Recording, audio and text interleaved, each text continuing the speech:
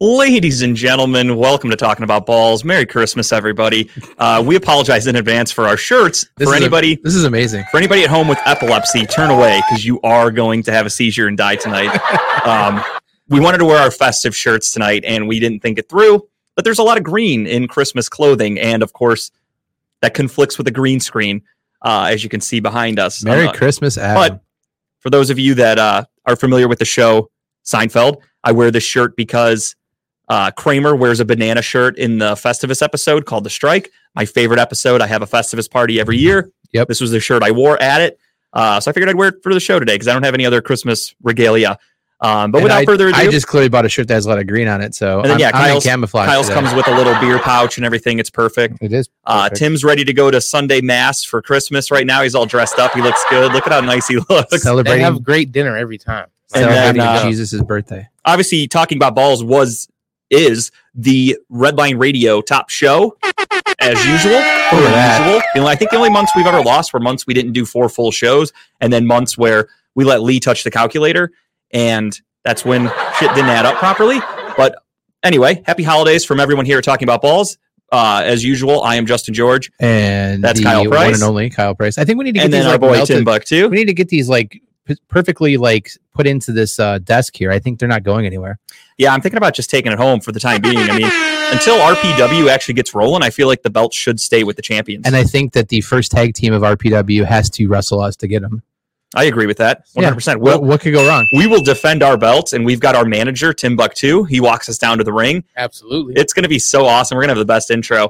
But yeah, Merry Christmas, everybody. Let's start this shit off properly, and let's get right into it, shall we? The Browns with another win, huh? Look at them. What a game that was. We are 3 for our last 4. Hang on, Tim. You don't have to put up the Browns fans are stupid yet. I'm gonna be nice with them in the beginning, and then you're gonna happily know when I want to talk bad about Browns fans. But it's so coming. Browns fans are smart. Nope. We're not saying that. Browns fans are Browns fans. We're just gonna say that, and then I'm going to explain some things from the game and give some takeaways. Dave and Lee couldn't be here. Dave had he's probably at the Cavs game, if I'm being honest. And Lee, I mean, I don't know. He probably didn't have a car, or his internet still shut off, or somebody repoed his shoes and he couldn't walk here. I don't know. I don't ask. Don't ask, don't tell. He's definitely not home prepping for Steel City running lates, but that's all. The only thing I know he's not doing tonight. So anyway. Merry Christmas and happy holidays, everyone. I'm warming up for his roast. I was talking with them on Saturday when they were doing the remote from Pit Road Diecast, and I was roasting the shit out of Lee. I was like, how are you guys surrounded by all those collectibles and toys and not talking Power Rangers right now? And both of them were dying laughing. Jesus. I was doing some exciting things. Oh, by the way, we forgot to mention before we get into our show, it was nice to see other people come out to the party last Oh, yeah, we week. had the holiday party. Thank you to Dave for hosting that at Thanks Scorchers. for those who came, and for those who didn't come. We know who you are. Yeah, I mean, maybe Dave noticed who did and did not come, too, and that's going to cause you to go on Santa's naughty list if you catch my drift. I hate to be on that list. It was a good time, though. Honestly, I had a blast. Great time. Good food. Thanks, Dave, for hosting that. That was amazing. Absolutely. A Redline Radio Christmas party wouldn't be complete without the faces of Redline Radio, and that is, of course, Talking About Balls. We were all there. And the belts. Yep, we were there. I wish he gave us the belts at Scorchers. I think that would have been awesome. Just walked in wearing them. Yeah, just everyone would just be like, "Who the fuck are these guys?" We're here for that VIP. We're the section champions over of Redline, and I mean we are, so it's not a lie. Adam, what expectations are we lowering here? I think we went in with pretty low expectations. Whoa, Chip, we don't name names on this show. You rat. Wow. We don't narc on this show. Don't you know the code? Jesus. Wow. He's going to come after you now that you're a full-time member of Steel City Running Blades. You're on the hit list. You just got a target on you. But yeah, so the game. Honestly, I liked the game. I watched it. It was fun to watch. A little stressful at times because I didn't know what was going on with certain plays, but it was what we expected. A very kind of slow-moving kind of game, especially with the weather was going on. Yeah, the weather wasn't great. Obviously, Tyler Huntley did end up playing. So last week when we were giving our takes, I assumed he wouldn't play. So I was looking at us playing their third string quarterback. We, of course, played their second string, Tyler Huntley, who we beat last year. Last year, he came in replacement of Lamar Jackson, played really well, led them to a pretty decent comeback, and they actually made the game closer than it should have been. This year, couldn't do shit. Yeah.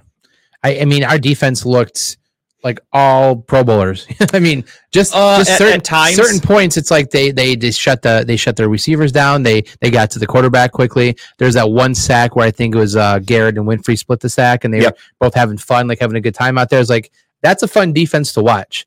Is it because we're playing against Baltimore and the shitty offensive line and the backup quarterback, or are the Browns on defense clicking? Like, it's one of those things where you're like, I'm not sure.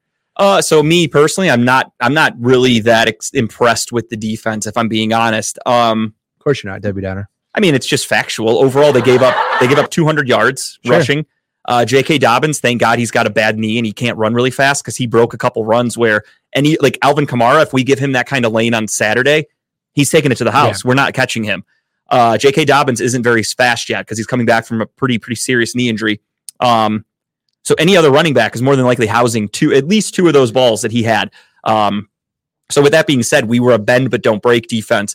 The Ravens lost the game as much as the Browns won the game, if that makes sense. And what I mean by that is they did stupid shit that I don't understand. They got into the red zone. What got them into the red zone? Running the ball. Yeah. So what does Harbaugh do? Says, fuck it, let's throw the ball. Tyler Huntley, not an accurate quarterback, not a very good quarterback, throws interceptions. They turn the ball over, just little things like that. Why wasn't he just playing smart football? You know the weather's bad. It's windy. It's snowy. Justin Tucker's having an off day. He kicked 1 of 3. Cade York went 2 of 4. A lot of fans are really mad about him. Woo. I mean, the one was a complete miss. The other one was blocked. So that one, I don't blame kickers for blocks, because like, you don't know if the kick was going to go in if it didn't get blocked. Like that's like getting your shot blocked in the NBA. It's like, it wasn't necessarily a bad shot by the player. It was just really good defense. There's really not much you can do about it. So the blocked kick on Tucker, it is what it is. The missed kick, though, and then the 2 shanks by Cade York, well, one was a complete shank, one was just a miss, makes me think that the weather down there it's obviously hard to kick in Cleveland. We know that in December and winter months.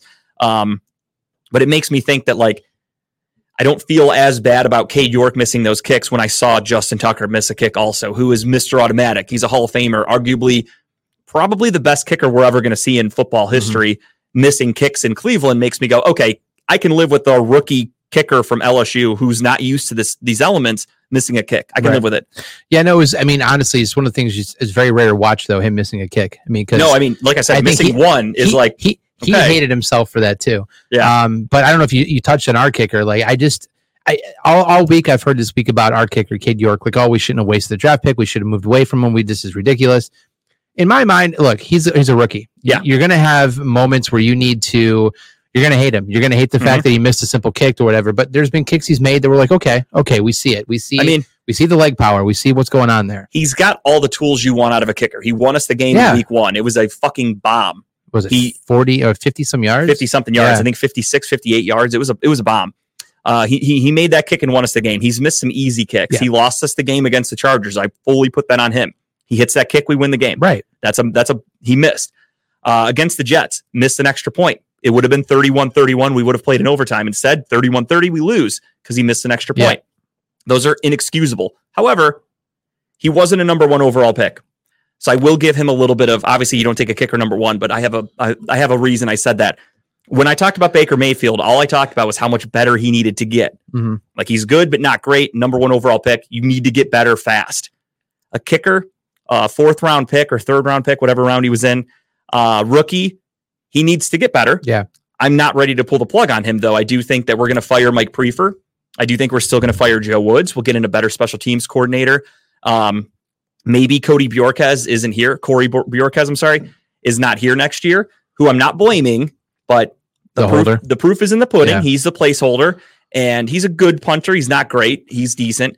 But there are facts and figures that show that kickers that have him as their placeholder tend to not have great years. So again, for a guy, there's a defense that people have, and that's when Jay Feely tweeted that the hold by Bjorkes on one of Cade York's misses looked perfect.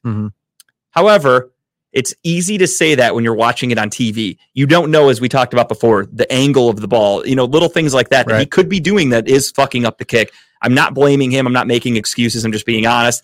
You don't know. It could be happening. I think these mistakes, and I hate saying this, but I think these mistakes are okay to happen. I mean, it is what it is. Okay, so he needs to go through some trials and tribulations to kind of build up that mental aspect of being a kicker. Yeah. Say, look, I mean, Justin Tucker wasn't the Pro Bowler he was in his year one. There's other kickers like Vinatieri wasn't the Pro Bowler in his year one. They had issues. They had missed kicks.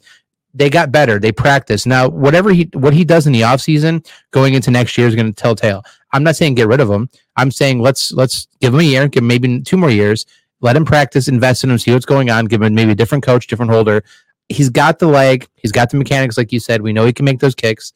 I think we'll be fine. I agree. I'm not panicking about him at all. The defense, though, again, as I said, bend but don't break. They gave up way too many rushing yards. A game like this Saturday, I keep wanting to say Sunday. It's weird to play on a Saturday. Oh, 2 Saturdays in a row, too. It's very strange. But a game like this Saturday,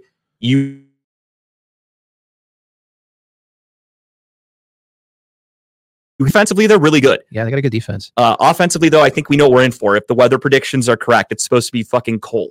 And I think 9 degrees, I think the high. -9. The high is 9, but with the wind of like 50 miles an hour is going to make it feel like it's like -10 or something like that. Or perfect weather for a kicker. Even I don't expect many kicks because of the wind, but I do expect a lot of running. And which is going to kill us. Ethan Posick back is huge. If he can play on Sunday, he was cleared to return from the IR. He got off the IR, which means he's allowed to practice. Doesn't necessarily mean he will be game ready on Saturday, but it's good news, and we really could use him.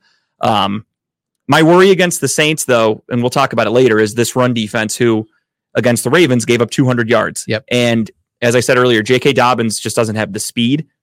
Otherwise, those were huge breakaway runs, and we were lucky. Thank God we were able to catch up to him because anybody else, they're scoring, and that who knows what could have happened in that game. I think we've talked about this until we're blue in the face. The defensive line and the linebacking group are the 2 things we need to address in the offseason, and those are the 2 things that eat up everything when it comes to running. The D-line's been playing better. Losing Clowney to that the middle of the D-line is not there. The outside, yes. Winfrey's been playing better now that he's actually getting playing time. He's actually doing decently. The linebacker issue, that's just something we're going to have to deal with for the rest of the year because we have 4 linebackers on IR right now. So that's just something you're not getting rid of that. You're stuck. You're playing with guys that shouldn't even be in the league right now, but you're desperate, so they have to play. I do like this incremental improvements with Winfrey right now. Oh yeah, every week he's looking better. He's getting in there. He's keeping his head in the game. He's making these tackles. He's getting through the line. So I'm seeing the improvements, and I'm wondering if Garrett's kind of taking him under the wing a little bit more. Maybe, I don't know. It seems like maybe he's just getting along more. It kind of looked like it based on their celebration. Their interactions. And it makes me think that those 2 are. And I think if you go in next year and you sign a veteran defensive tackle, you bring someone in, a couple of them, but you bring those people in that can more so take him more under the wing and kind of show him the ropes of really what he needs to be doing. Mm-hmm. He's got the youth, the speed, the strength. I think that he could potentially be someone we really want him to be. But no, just right now, that middle of the line is killing us. There's it's just a fucking red knot, the Red River that opens up and they run right down the middle. The Red Sea. There we go. Hearts down the middle. Moses. Biblical comments for Christmas. Biblical bullshit right around the holidays. So let's talk about the obviously the person that's always under the microscope, and that's Deshaun Watson. I thought we were talking about Kevin Stefanski for that comment. He's not under the microscope by any stretch. Yeah. Deshaun Watson looked better. Every week getting better. Looking much better. He's making huge throws that when you see it on TV, you may not understand how difficult of throws he's making. The hash mark throw was nuts. Jesus. I mean, on the fucking... He's just getting, and this is cold weather. Everyone said getting Watson in Cleveland, cold weather, snow, this and that. He's going to suck. Looked fine to me. Yeah, those big plays that Cooper, one down the middle where I think it was 25, 30-yard pass. Mm-hmm. The one from hash mark to hash mark, hitting them in the corner right before Cooper went out of bounds. No turnovers. I mean, he only had 190-some yards, but still. Didn't need to do much. No. I mean, and that was against, that's the other thing, too, is I don't think a lot of fans really realize this. Obviously, Lamar Jackson didn't play, so you're facing a backup quarterback. However, on defense, the Ravens' defense is one of the best in the NFL. Yep. They shut the run down. Nick Chubb had a difficult first half. Quiet 99 yards. Though. Very quiet. And then I wish he would have gotten 100. I think at one point he broke 100. Then he got a negative play and put him back under. Because I remember how excited they were on the announcements. Rich Eisen, whoever, was like, there it is. Nick Chubb goes over 100 yards. And I was like, all right, cool. And then all of a sudden I checked the stats after and I'm like 99. I'm like, fuck, he went backwards. Yeah. I mean, even Watson had a breakout run a couple times. I think he had one for 15 yards. Yeah. Huge runs. And again, a really good defense. If you go back, somebody posted it over the last like 2 months or whatever, maybe longer. The Ravens have only given up more than 14 points or whatever twice. Like they don't give up a lot of points. They have a really, really good defense. Did you see that throw that well, not to cut you off, I'm sorry. The Watson throw that he made with the defenders going up to block it, and he like streamlined right between the hands, low pass right to I think was it Cooper or was it Peoples Jones? I think it was DPJ. I think. So like he threw like sidearm. It was like an RPO play. He sidearmed right through the defender, right to where he needed to be. That's what he does. And that's the play. I was like, Jesus. Oh yeah, you did your case race. How did that go? Oh no, we did not do it because okay. I saw Chipper's comments, so maybe we were going to, but I ended up drinking a lot more liquor that day instead of beer. But do a liquor race with Mike. That'll go well. Yeah, I won that one all the time. But no, I drank a lot that day, and no thanks to Chipper, who also provided more alcohol for me to drink. So thank you. There you go, Chipper, the man. We got to hang out with him a little bit on Friday. That was nice. It was pleasure nice. as always seeing. Even though they root for Schittsburg, it's always a good time to see them. All right, we can have differences of opinions and still get along. Absolutely, that's why we all dislike the same people. I brought it up last week about the Steel City running lates. How they're always like that team that plays at First Energy Stadium. Like you guys really have to go through all that trouble. You can't just say the Cleveland Browns. I mean, Christ, I guess they got to put a quarter. I say the Pittsburgh Steelers every week. I mean, who cares? There's like a quarter in a jar like rule on that show. I think I get it. It's their thing. Let them have it. But no, that pass he made, like they replayed it too right after it happened. It's like, geez, look how when you look at it, accurate that throw was. His throws on slow motion, on replays, etc. When you see him from different angles, you're really like, fuck, I've never seen a Browns quarterback. And there was a couple plays and throws where like that would have been a batted down ball by Baker. That would have been a knockdown ball by whoever. I've never seen it. It's been 3 games. Obviously, the Texans game, nothing really great happened. The Bengals game, we got blown out, but he made really good throws. And then to come back and win on Saturday against the Ravens, just made great throws where I'm watching and I'm like, holy shit, this guy's here for another 5 years. I'm so excited. And I stand corrected. I agree with that. Fucking Lex shitting on the Steelers. I've never understood that. People that are born and raised in Cleveland, and then you got like Dave, Steelers fan, and then a Cavs fan. Like, why are you not all Cleveland sports? Chipper. Well, I don't even know who Chipper roots for. He's Atlanta. He's Pittsburgh. Ohio State. He likes Ohio State. Okay, does he doesn't like basketball because he's racist. I mean, let's just call it how it is. The other thing too that too much rap music in the NBA for Chipper to watch. I was wrong. He's not against those rappers, but he is against those thugs. You got that right. That was the whatchamacallit. I was wrong about Jacoby. He came in and ran. Remember how last week where I said it wasn't going to be a thing where everyone and their brother was like, well, because that play failed against the Bengals, they're throwing it away. Yeah. So and then what did we do? Brought him out, Stefanski and he said, falls right forward and goes again. So it was great. Like I made the joke right when they got to 3rd and 4th and 1. I'm like, oh, there's no way they're bringing in Jacoby. There's no way immediately. And all of a sudden they switch over, and they're like, nope, there's Jacoby. I'm like, fuck, here we go. They're gonna fucking stuff it. No, he fell right forward for the first down. And you saw the interaction when he walked off the field with. Dude, they were like high-fiving and loving it. He was like dancing off the field, like having a great fucking time. I mean, he's a great mentor.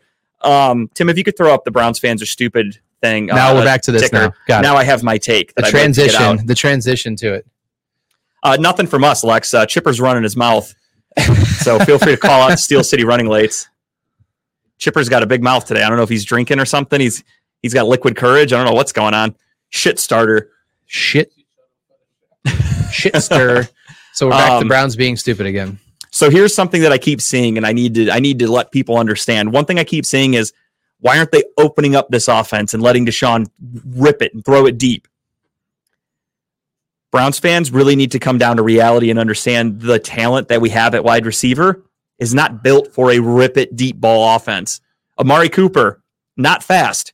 Great route runner, not a burner. Great hands, Donovan Peoples-Jones, hit or miss. He can occasionally be a deep threat, but also he's just a good possession route receiver. He's got separation issues sometimes too. Occasionally he can get open, but don't get me wrong. And I also think the weather didn't really permit for us to go deep and to try to be a spread offense. And then we had Michael Woods. We had guys we've never heard of who had to come in because we were without David Bell. Caught the ball though. They all caught the ball. We were without David Bell. We're still without Anthony Schwartz. Obviously, we didn't have these deep. We don't have a deep threat on the team right now. That's something that really needs to be addressed by Andrew Berry in the offseason. So for Browns fans that are out there and they just keep bitching and moaning that we need to open it up and let Deshaun throw it deep, you got to be realistic. Our team and our roster, our offense is not built to do that yet. We need to acquire those pieces in the offseason. I was going to say, there's people never going to be happy. And that's the biggest thing for me is we won the game. Cade York missed 2 field goals. I made the joke, I made the post during the game where I said, now do you guys understand why we go for it on fourth down so much? Some comments thrown at you. And then most people, for the most part, everyone was kind of like, Cade York needs to step it up, blah, blah, blah. And then all of a sudden I get your buddy Jamie who goes, of course. Kevin Stefanski needs to give up game play calling. Like, what the fuck did that even come from? I'm making fun of Cade York missing field goals, and you bring up Kevin Stefanski needs to give up play calling. We won the game. We dominated a really good Ravens team. The game was never even that close. And he still goes, Kevin Stefanski needs to give up play calling. That's because Browns fans are stupid. And yes, great point, Adam. I personally did not know that till I saw the game on Saturday. They said that Deshaun Watson, during his suspension, wasn't able to look at the actual playbook. No, you're not allowed to until you come back, yeah. So he got a totally different playbook when he came back. First thing he said was, wow, this is way different than the one I had in training camp. Like, they've changed so much about it, which is what an NFL team does. And he's learning on the fly. I just can't believe getting better every week. They couldn't have snuck him a copy of the playbook somehow, some way. I mean, I'm sure they could have, but like reading a playbook and actually being out there with your teammates and like I get it. Learning like where you want them and making adjustments and things like that. Because he's a good enough quarterback to where he's going to be allowed to audible. He's going to be allowed to hot route and make guys move. Did you see the interview today with Watson? It was great. Loved it. So, this is what makes me think that there's more to Stefanski than people want to give him credit for. 100%. And of course, here's the Browns fans are stupid part of this comment. He has an interview, great interview, talks about his reason why he came to Cleveland, or one of the reasons he came to Cleveland was, the ability to get along with Kevin Stefanski, the way he runs football, the way he has his playbook set up, the way his mind, how they got along and everything. And then the first thing I opened Twitter today, after I see that interview, thought it was a great interview. He only came to Cleveland because we guaranteed him $230 million. Boy, I would assume that helped, right? Yeah. I would, but here's the thing: we don't know what the Falcons were offering. We don't know what the Saints were offering. Maybe not the fully guaranteed contract, but I almost promise you that there was a decent amount of money getting thrown out there. And I'm pretty sure he sat down with everybody. And if I'm not mistaken, he came in to that meeting when they pitched Deshaun, and he sat down with all the plays Deshaun ran in Houston, and then he sat down with all the plays that Kevin ran in Cleveland and said, look, here's what you could be doing, and here's where I think you'd fit in. That has to sell somebody. Deshaun actually made that today. He made that point. He said there's a story that he can't wait to tell. He said he's going to save it for another day. But there's a story. Alex, I agree. The fans need to just give up a little bit. Yeah. I didn't get a chance to read that. Yeah, it seems like Stefanski comment up there, Tim. Trying too hard to prove himself as a coach. It seems like he's ignoring and obviously trying to force his style in the offense. Yes and no. I mean, it definitely seems that way. I think it's more so just fans. Everyone gets mad when things don't work. So you got your fourth string center in Froholt out there. The offensive line went from top 5 till week 9 to bottom 5 when Ethan Posick went down. We're working with backups. Can we talk about Hunt though? Because I don't know what the fuck's going on with that guy this year. Because he's not the same Kareem Hunt that I've used to see in the last 2 years. Could just be age. I mean, it has something's going on. I mean, the NFL stands for not for long. His ability to get that speed from the time he gets the ball to the line, it's not there. His ability to break through tackles like he used to have, like used to give Hunt the ball, and he's at least guaranteed to break 1 or 2 tackles. Just how his ability of running is, because he's the most wild runner I've ever seen. He just throws his body everywhere, right? Yeah, he loves to jump and spin and like do wild shit. And he breaks his way, but I'm not seeing that anymore. It's like, and part of me is like, does he know he's not back next year? Does he know he's gone? I mean, is that part of his mindset right now? I wouldn't think that he'd be that kind of fickle. No, I also think that would be my guess, though. But if you know that you're on your last legs with a team, if anything, you want to go out and play the best you've ever played. I would hope so, to get that contract for the next team you go to. Or he's playing a little timid because he's afraid of getting hurt, because then he knows that next contract doesn't come. Something is not there that was there. For me, I hope I'm wrong. Do you agree, though? Do you agree? No, for sure. He looks like a different player. Yeah. But for me, I'm wondering if it's just age. Unfortunately, some guys just break down and they age a little bit differently. I know he doesn't get a ton of snaps, but I want to see Johnson in there more. Dearness, I would like to see. He was a hell of a running back for us last year. Jerome Ford, I would like to see get a couple touches. And I think with Hunt not back next year, we agree Hunt's gone. Chubb's probably got another good 2 years in him. Let's be honest, right? Another 2, maybe 3, depending. But we're going to see more Johnson and Ford. Well, Johnson was only signed to a 1-year contract. I thought he signed 2. I thought it was 1. I could be wrong.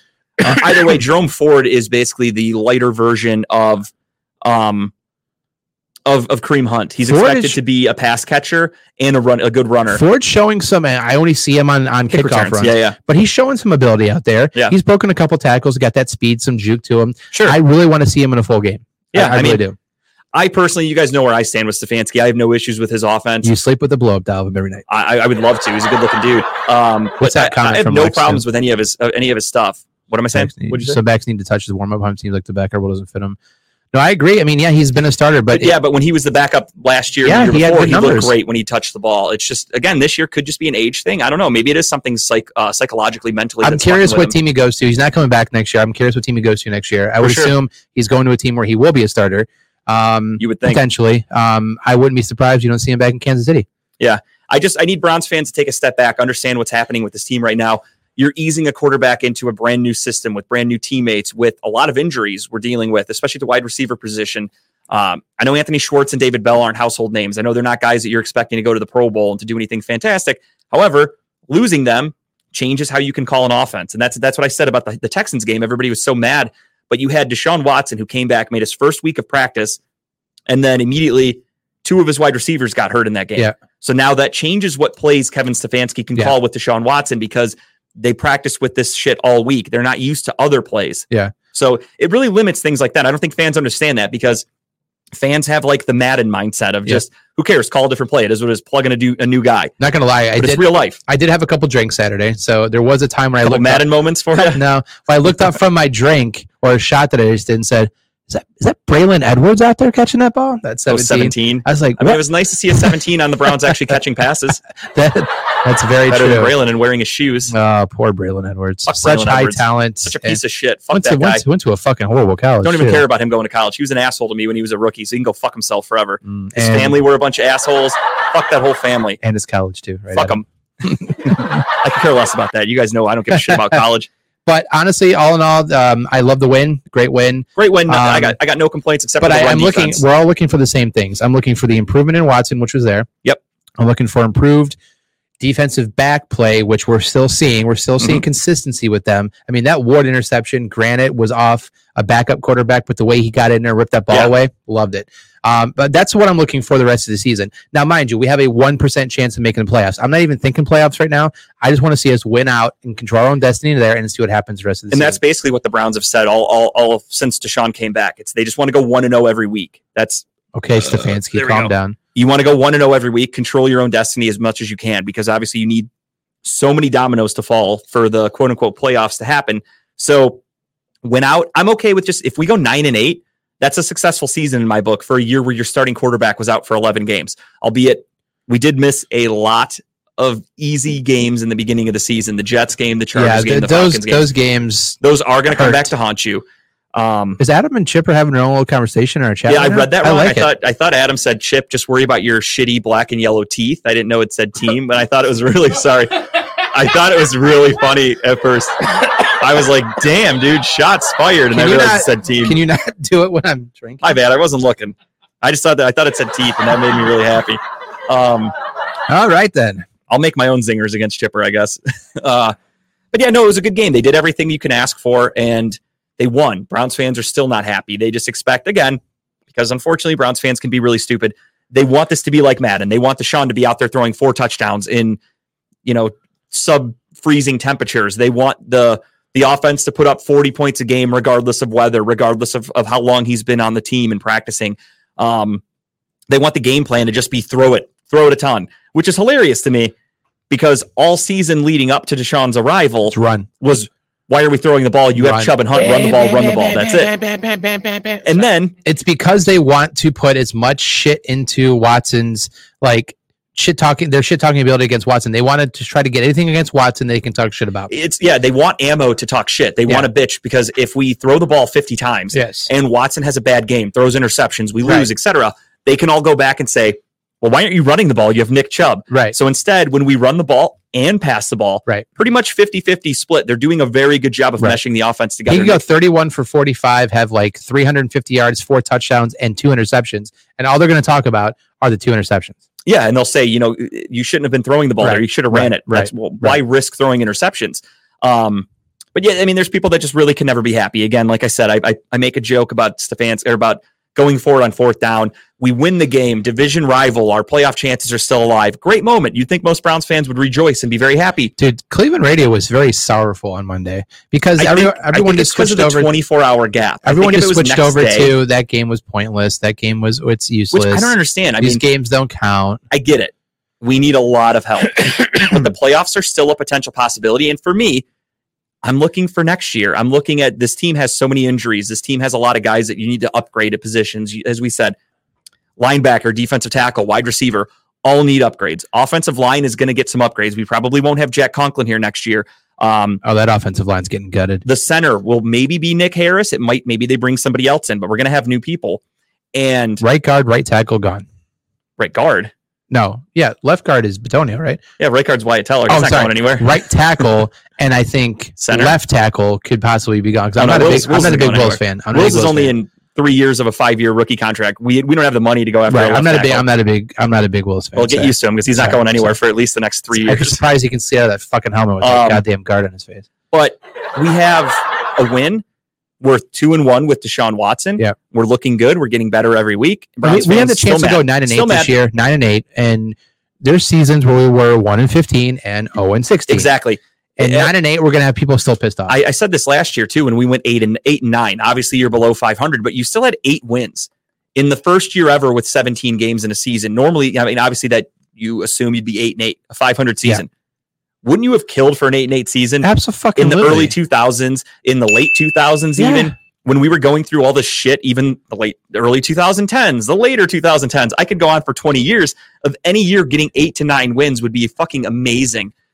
We get 9-8 possibly this year with potentially 9-8, or we go 8-9 again. Even then, not terrible in a year where you have Jacoby Brissett for 11 games, and Browns fans are like, got to fire everybody. You got to get rid of them. And my thing for Browns fans that, again, they really need to take this into consideration.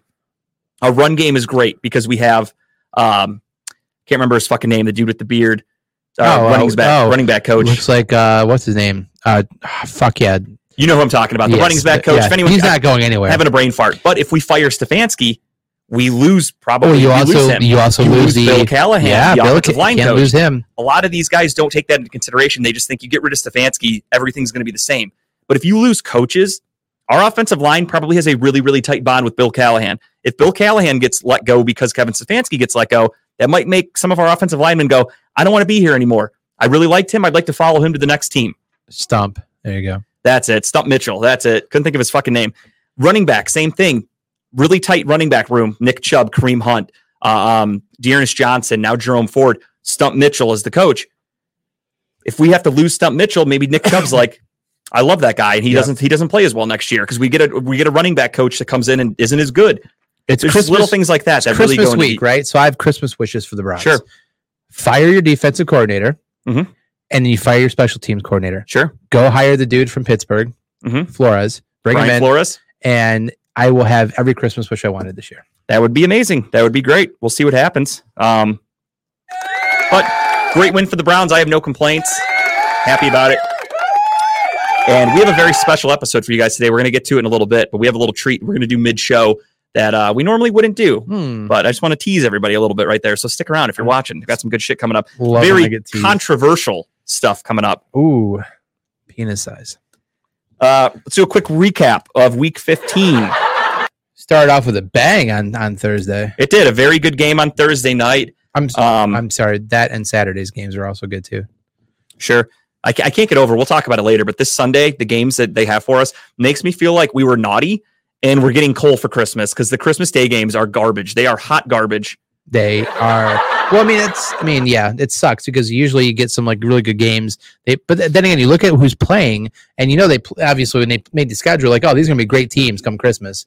And this entire year, this shit to bed. Right, and I fully understand that this late in the season, but the NFL does allow flexing. So that's my irritation for this whole thing is like, how are you not flexing these shitty games at the end of the year? Right. Because I'll be honest, like I have no interest in watching these games on Sunday. Maybe the 1:00 game. That's it. But let's do a quick recap of last week. Thursday night, you had San Fran beat Seattle 21-13. Game wasn't actually as close as the score indicates. Brock Purdy staying pretty darn good, if you ask me. Play on words.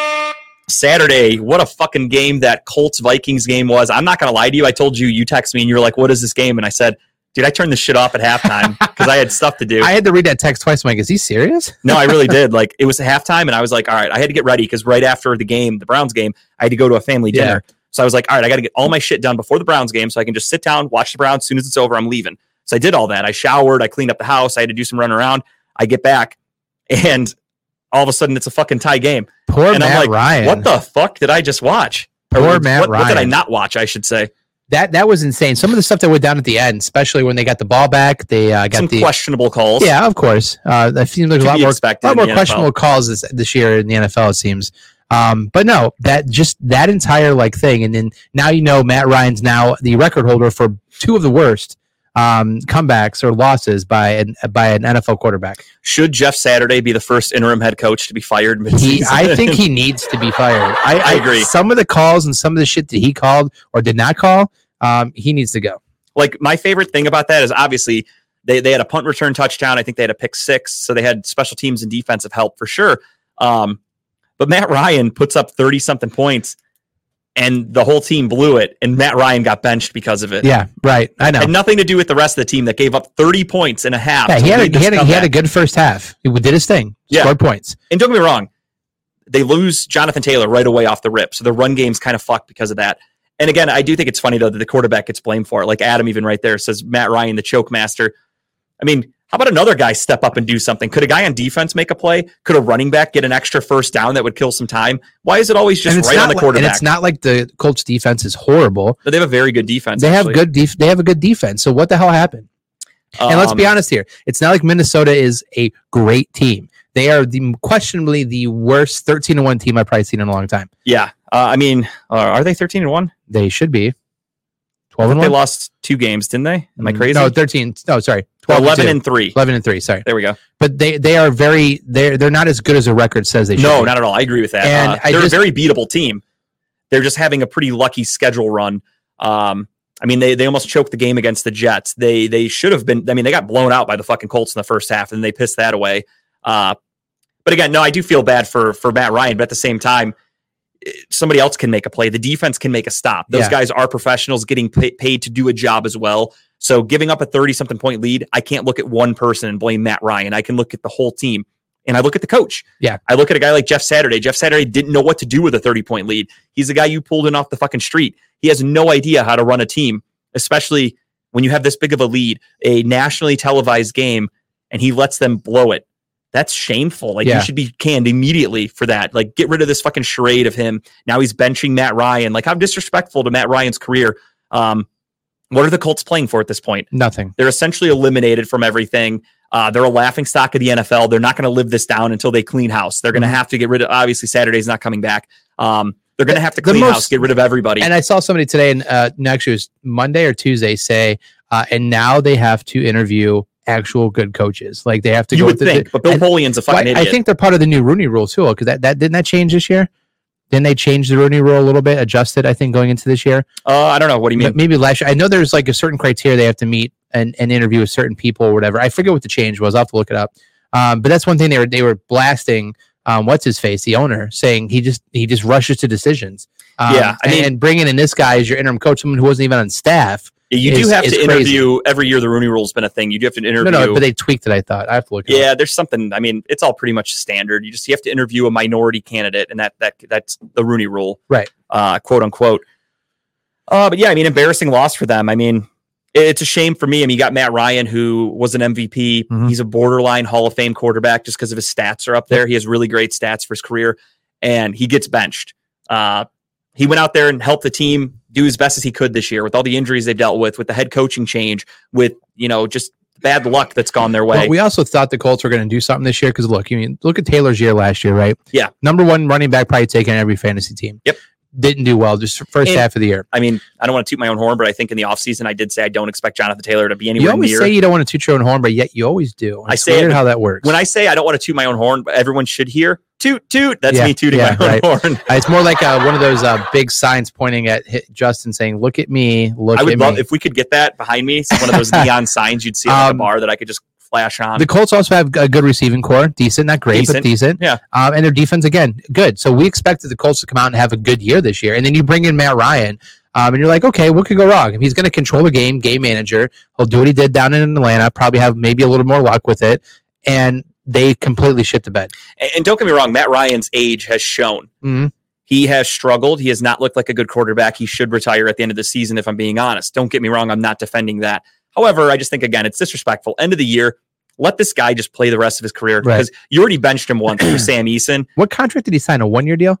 I think he was already under contract. He got traded. Oh, I see. Okay. I forgot the exacts of it, but I mean, I just feel bad for him. Just shitty though. The whole Colts team, they should have fired Jeff Saturday and said they're almost making Matt Ryan the scapegoat. You have Jeff Saturday, this shitty coach off the street, blows this gigantic lead. Matt Ryan gets benched for it. That's where it's like, come on, that's disrespectful. Now you're going to Nick Super Bowl Foles, for the rest of the season. Let's see how that goes, because this is now your third starting quarterback this year after benching Matt Ryan for the second time. Are the Colts eliminated from the playoffs? I don't think officially, but here it comes. One more week, there comes the Nick Foles roll. He's going to get another Super Bowl. I think like if the Titans or Jags win this week, then they will be eliminated or something like that, because the South isn't very good. And let's talk about another team real quick. I will get to them, but the Jags potentially winning their division this year. Wowzers! It could very well happen. I mean, that's what happens when you get a good coach. And we'll talk about that game in a second. We're going to go down the line, but I got some thoughts on that Jags team. We already talked Browns, Baltimore. We have Miami and Buffalo. Buffalo wins 32-29.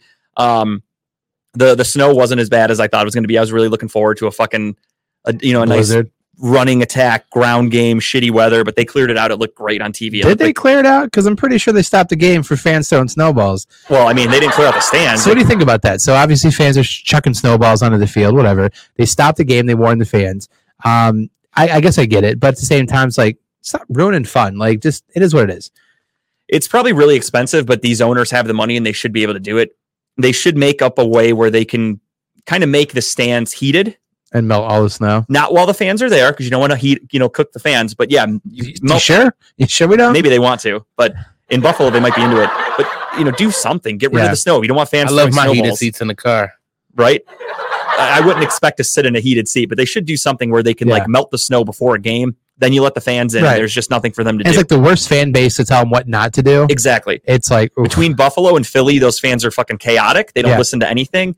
And allowing them to have snowballs being that close to the field is crazy. They've thrown dildos on the field in Buffalo, for God's sake. I thought it was kind of funny when they score a touchdown in the end zone, you're getting this a shit ton. Well, the problem is it's like the arrows flying at you from like Game of Thrones. Like the fact that the guys were packing snow and letting it sit there, it was just turning into ice. So these football players are just getting ice balls thrown at them, which obviously it's funny to watch. If you can dodge a wrench, you can dodge a ball. It's not even them that I'm worried about. It's the innocent people that are just working security, standing on the sidelines that don't have helmets and pads on. Some 10-year-old kid in the front row. Yeah, some Make-A-Wish kid who wanted to grab the fucking kickoff tee gets pelted in the head with an ice ball because these drunk Buffalo fans are like, fuck it, it's fun. I mean, it's just ignorant. Why you're throwing shit on the field? It's stupid. You're holding up the game. I wonder if they're going to go as far as start penalizing the Bills because of what their fans are doing. I mean, it's hard to do that because I'm sure there were some Miami fans there, not all, but if a Miami fan throws a snowball at somebody and they're like, all right, Bills fans are getting penalized, then all Miami you're not fans throwing all those fans out, but they could have kept doing it. I'm sure they could have. Yeah, no, I mean, what could the NFL really have done aside from postpone the game? Gone to the video footage and taken or they could have just said, you know what, straight up, you're the home team. I don't care who's in the stands. Buffalo's going to forfeit this game if you guys keep doing that. Those fans will fucking stop that shit real quick. See a bunch of Dolphin fans rise up and start chucking. That's what I do. You just look up, it's like a sea of green just throwing snowballs. You're like, something doesn't add up here. But it was a good game, though. It was fun. Yeah, it was a fun game. Sunday, the rest of the NFL played. Philadelphia beat up on Chicago. Let them come back a couple times. Jalen Hurts, of course, gets hurt. Big news there. Going into the end of the season, is he going to play this week? Is he going to miss a month? Who knows what's going to happen with him? He's got a banged up shoulder. We'll see. We'll keep an eye on that. But they win 25-20 over the Bears. Atlanta against New Orleans. New Orleans wins 21-18 in a pretty ugly game. Desmond Ridder looked pretty bad, if I'm being honest. Not somebody I think there's much of a future with in Atlanta. But it was one game, so we're not going to overreact. But I just think I understand who he is as a quarterback going into it. Detroit beats New York in a fucking wild game. Did you see how that one ended? I didn't see how that one ended. No. Okay, so let me walk you through it. The Jets score a late touchdown, take the lead. They are up 17 to, I think, 13 at the time. They take the lead. It was 13-10, and then New York scores a late touchdown. Detroit gets the ball. They're driving a little bit. They're about midfield, 4th and 1. They do a little play-action bootleg. Tight end breaks out. Jared Goff hits him, wide open, takes it 50 yards for a touchdown. Holy shit. 2017. And then it's not even over yet. Then there's about 2 minutes to go. The Lions kick it off. Jets drive a little bit. Jets have all 3 timeouts. Zach Wilson throws like a 10-yard little button hook to Garrett Wilson, catches it, goes down. Jets wasted about 30 seconds. No timeouts, let the clock run, etc. Then they ran a couple plays, couldn't get into a close enough field goal range. Nick Folk misses the game-winning kick, and they ask Robert Saleh after the game. They're like, why didn't you call your timeout there? He's like, oh, I thought we had, we thought we were moving the ball pretty well. I didn't want to, everybody in New York wants that guy fucking canned for the most part after that, because that was the most boneheaded thing I've ever seen. After they're giving him the best season they've ever 3 timeouts, he holds on to him, lets 30 seconds go away. Luke costs them the game, basically. If he calls that timeout, they have more time for more plays. They would have had plenty of time to get in better field position. So he single-handedly lost them that game, in my opinion. It's not the worst ending of the weekend, though. Not at all. And then you have Pittsburgh at Carolina, a pretty ugly game. Fucking Pittsburgh. They ran like a 25-yard or 25-play drive, just very boring. Old school football, just like 3 yards here, 4 yards there, literally just chipping away with Mitch Trubisky. Not a fun game at all. I watched some of it. It was very boring. Dallas and Jacksonville goes to overtime.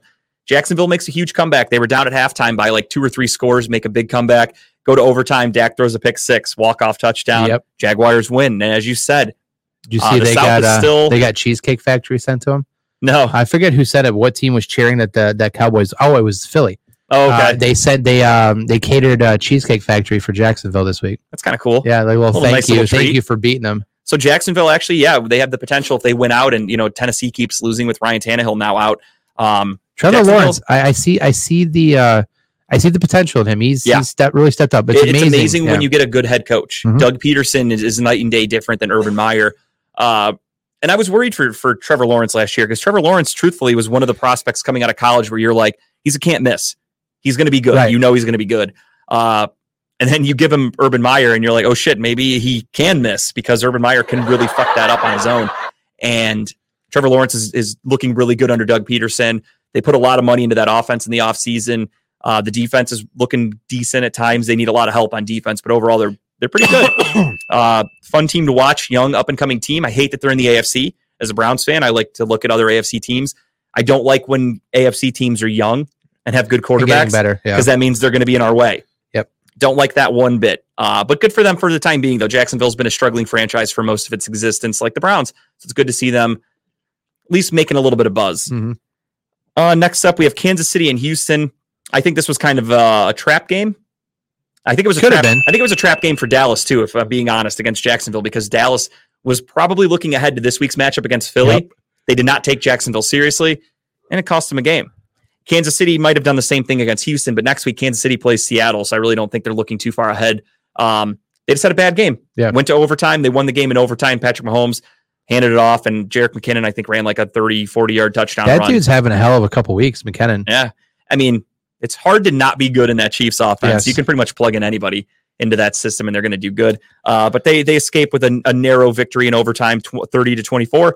Arizona, Denver in one of the shittiest games of the week. Denver wins 24-15. Colt McCoy got hurt. He is out for the year, more than likely. Now, this is probably the ending you were talking about, Las Vegas, New England. Yeah, I'm still trying to wrap my head around it. Like, I know what happened. I've watched it multiple times. I just don't get why it happened. And I was really rooting for a New England loss as a Browns fan. That was very crucial. So I'm watching the game, and I'm like, okay, it's Oakland pissed away another lead. Go figure. For all you Baker bros out there, that's just Las Vegas, not Oakland. That's just what Las Vegas does. They piss away leads. They did it again. Yep. Then you go to, what was the score? It was 24-30 or 24-24. I'm sorry. And 2 minutes to go, less than a minute to go, whatever. Patriots get the ball. So I'm like, this game's going to overtime. Tara and I, we ordered some groceries. We had to go pick it up at Walmart. We did the curbside shit. So I'm like, okay, perfect timing. I'll listen to the game in the car. It's about to head to overtime. I get to Walmart. I check my phone really quick. I'm sitting there and I go, wait, Raiders won it. Yeah. Like, why? I'm wondering why I can't find the game. I'm like, what the fuck? And I see Twitter just went crazy with that fucking boneheaded play. I don't get it. Like, so a handoff to, I think it was Ramondre Stevenson, or a dump off, little screenplay, whatever. He gets a good chunk of yards. He got like 20, 25 yards, maybe more. And he decides to go full fucking crazy Music City Miracle. Let's lateral. Let's toss it back. He throws it back to Jacoby Meyer, right? Yeah, he threw it to Jacoby Meyer, and then Jacoby Meyer tried to throw it back to Mac Jones. And upon the throw back to Mac Jones, TikTok. Chandler Jones catches it instead and shoved Mac Jones so far into the ground. I think he almost hit the Earth's core. He got stiff. Poor attempt at a tackle that Mac had, like kind of grab it onto the leg. I mean, I don't understand why you would try lateraling and shit there because you're not losing. You're tied. Go to overtime. Right. Live to play another down. Instead, you're playing as if you're panicking and you need a touchdown. Right. There's nothing else you can get. It's either touchdown or bust. And it cost them a game. And I love it. As a guy who needed the Patriots to lose that game. How do you think that conference or the conversational locker room from Belichick went? Jacoby Meyer is lucky that he is a loved New England player and actually has a good history with the team and has done great things for them, because if it was anybody else, they wouldn't have been on the flight home. Yeah. Bill would have literally said, "You're fucking cut. We're not paying for you to get home. You're on your own. Go fuck yourself," and left him in Vegas. I just can't imagine he said it was nice the worst things. loss I've ever seen in a game in my years. In a long time. I've seen some ugly ones from the Browns. You have the Dwayne Rudd helmet. You have the kick from the Ravens. Was it Justin Tucker? The Monday night kick where it like hit off the fucking pole and then bounced over and shit like that. Yep. I couldn't remember if it was him or Matt Stover. I think that was the kicker before Justin Tucker. But we've had some ugly losses as Browns fans. There have been ugly losses all over the NFL, but this one truly might be the ugliest loss I've ever seen. Especially, it's weird because you're talking about Bill Belichick, who when you think of a Belichick team, you think of very disciplined. They do not make mistakes. And this boneheaded play is like something I would expect to see from like the Lions with Dan Campbell, or even fucking the Colts with Jeff Saturday. Like some boneheaded Even the coach. Lions aren't that bad right now. No, I mean, Dan Campbell makes some really bad decisions in games, but he would not let them do that. So ugly, horrible game or loss by the Patriots. But hey, they lost. So yeah, fuck them. I'm happy. Next up, we had Los Angeles barely hanging on against the Titans, 17-14. Cincinnati with a huge comeback. They were down 17-0 at one point. They came around to win 34-23 against the Buccaneers.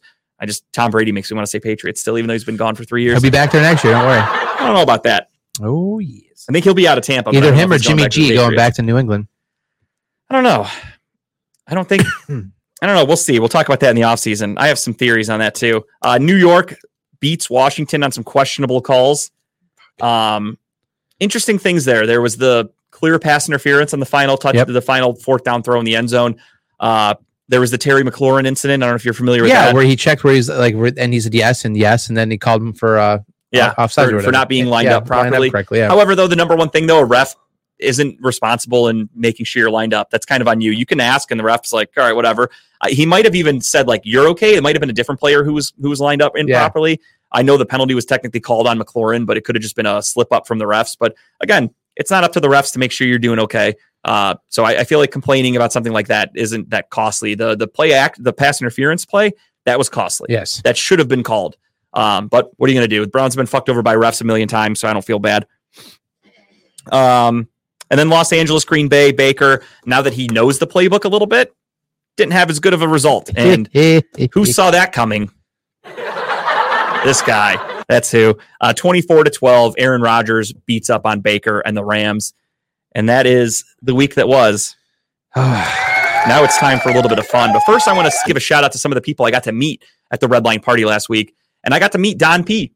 from Club Pizzle. I got to meet him for the first time. Introduce ourselves. He was fun to hang out with. He was really cool to talk to. He's a good sports guy. And I invited him onto our show. He's welcome anytime. Absolutely. I know he likes to talk sports a lot.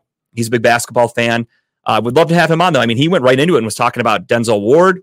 We were talking Browns right off the rip, so it was really cool to talk to him. So you can check out Club Pizzle on Thursday nights, right after Dub from a Truck. He gives some very interesting show locations. I love that Dub's just always in a truck. I think that's a really cool premise. Like, that should just be his new show running theme is like, where's Dub? He's like, where's Waldo or Carmen Sandiego? Where in the world is Dub this week? I love it.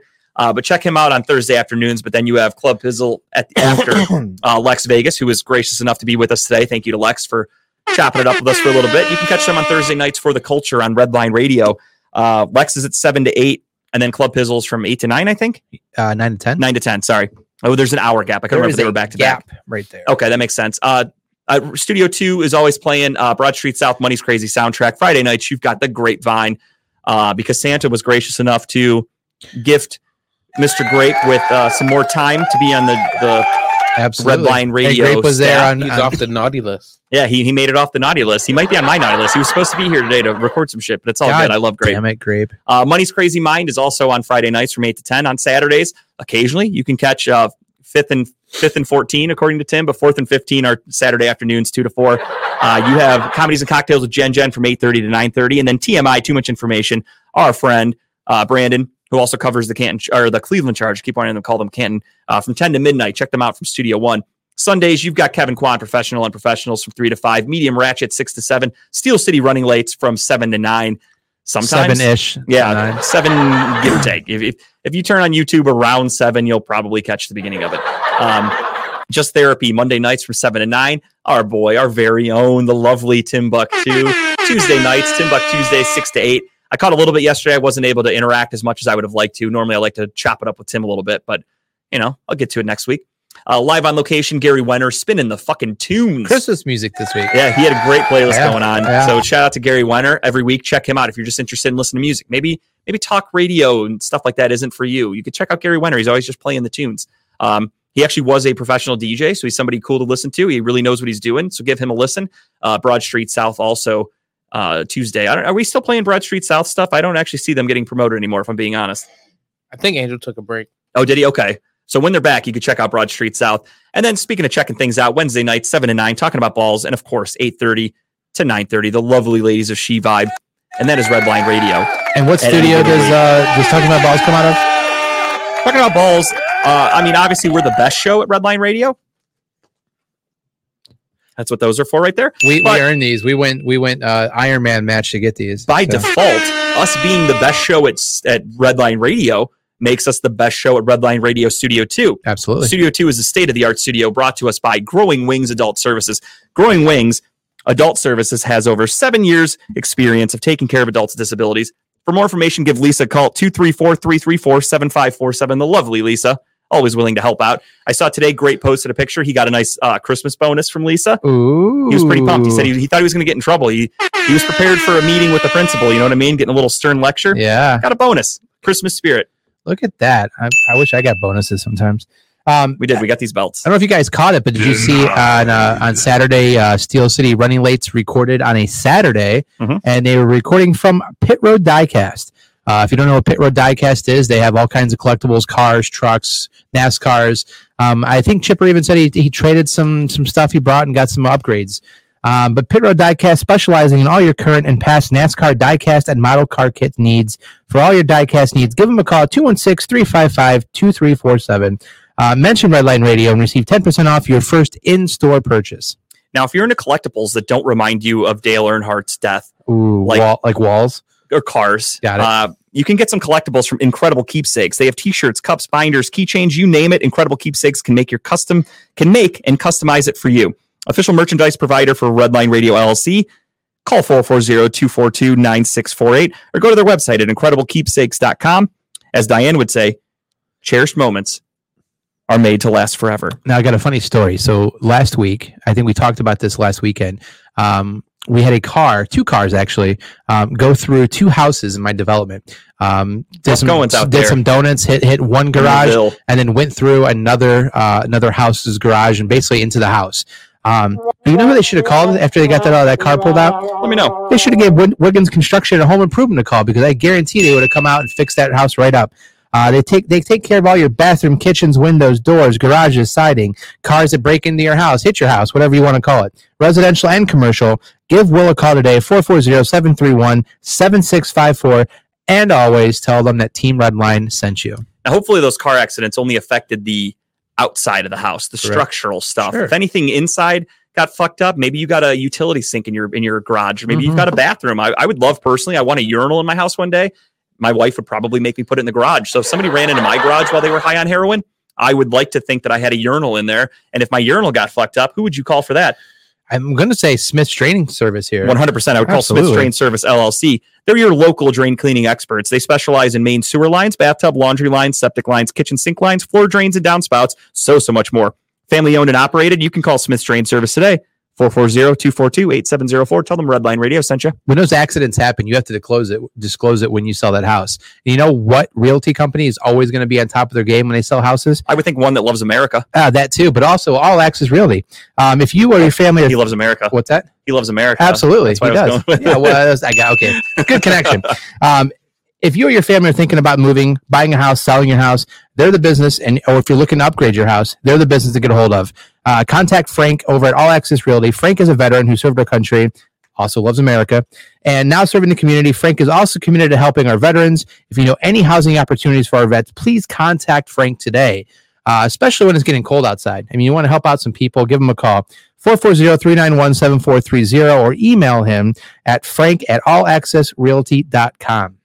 Now, I don't recommend driving on heroin or anything of the nature. What's up, Robert? But I would think that if you're driving and you're on heroin, you would hopefully hit those little reflectors in the middle, and maybe they would wake you up. They're not as aggressive as a rumble strip. They might jack you around and wake you up a little bit. I love getting jacked around. Who doesn't, especially Deshaun Watson? But if you find yourself in that situation, or if you're just driving on the road and you look down and you see those little reflectors in the middle of the highway, I want you to think of one company. You know who that is? Dynatech. Oh, I love those Dynatech guys. are the ones putting those out there. They're making great products. They used to just specialize in diamond saw blades, but now they're branching out a little bit. They're getting bigger and better. But for the time being, you can look them up at Dynatech.com. That is Dynatech. They make saw blades, abrasive blades, pavement marking blades, core drill rigs, core drill bits, high-speed gas saws, masonry saws, walk-behind saws, and tile saws. Other construction equipment also. They stand behind their products with a warranty and customer service that keeps their customers satisfied. Check them out at Dynatech. 1-800-446-9001. I have reason to believe Kyle and I may be back there with Mr. Timbuktu and with a couple other Redline Radio personalities to do another remote. I'm not missing out on that fucking barbecue in January. Yeah, and I'm making sure my schedule is clear that day because I want to fucking eat a little bit more and hang out a little bit more. I had a great time when we were there. So check out Dynatech. Awesome group of guys. Awesome company. If you need anything construction related, go to them. And that's all I got for ads this week. Well, you got another one? I had enough for you guys. Well, that's what we call a smooth transition ad read, by the way. That was a really good one, yeah. Boom. All right. Let's get into the fun. Let's get into it, ladies and gentlemen. As promised, I had a little treat for everybody. We don't just talk about sports here. One thing I wanted to do when we created the show, my thought was obviously sports main focus, but we branch out. We're humans. That's why at the end of the show, we do just the tip, and it's not sports related most of the time. Tim likes to talk about his comedy shows, which is a great outlet for him to pimp his product a little bit. I'll tell you about a book or a TV show or an album, whatever. Kyle's got, documentaries, movies, things like that. We do everything. We're humans. We don't just watch sports 24/7. I know it seems like it because I'm so fucking smart and I know so much more than all of you. Oh, it seems like I Can only you cut watch his mic sports. off? Sorry, I got a little full of myself there. It's the holiday spirit in me right now. Feel the spirit. Speaking of having the holiday spirit in you, we decided to have a little fun here talking about balls, and we are going to do our personal top 5 Christmas movie list. And I'm going to start us off. And again, this is your personal list. I don't need people in the comments arguing and telling someone why they're wrong about a pick. I don't give a fuck if you like my picks or not. They're my picks. I watch them myself. You don't come over and watch them. I don't give a fuck what you like out there, person watching at home. However, if you do want to tell us some of your favorite Christmas movies in the comments, feel free to do it. I'm not going to read any of them until we're done doing our list because some of them are probably going to be on our lists. I'm sure I haven't looked at the lists.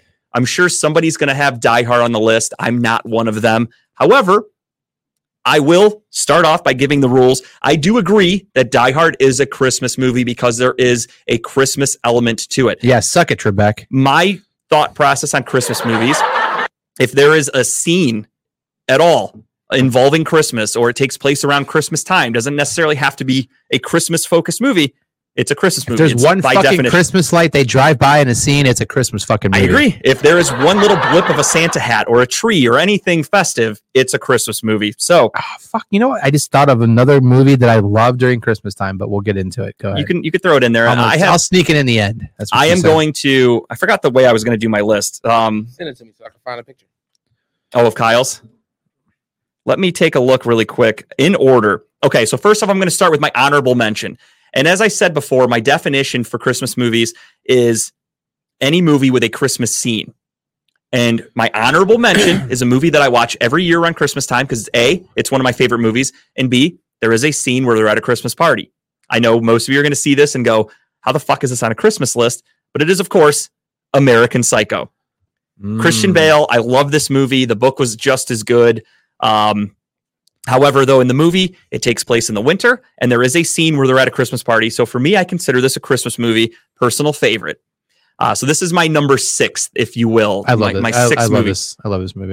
It didn't crack my top 5, but I wanted to throw it in there as an honorable mention and just show you guys that you can branch out. Christmas movies don't have to be Christmas Story, Christmas Vacation, except something with the word Christmas in it. It can be a movie that just involves a Christmas scene. Mm-hmm. So for me, starting off my actual list in 5th place, and again, these are just movies that I watch every holiday season. They're must-watches for me. 5th place is because of the Cleveland Connection, A Christmas Story.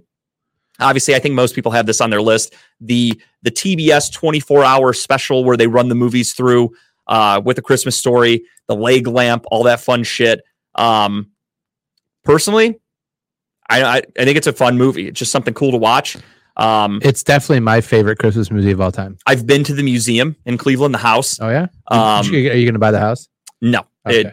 it was not my style. It's a little outdated. It's a nice house though. It's really cool to go to. It's a fun thing. Just knowing the history of it being from Cleveland, I feel like if I didn't live in Cleveland, I don't think this movie would be as fun for me. But that connection, because I am from Cleveland, makes it in my top 5. My 4th movie is a newer one. It's a horror movie, but it's strictly about Christmas, and that is the movie Krampus.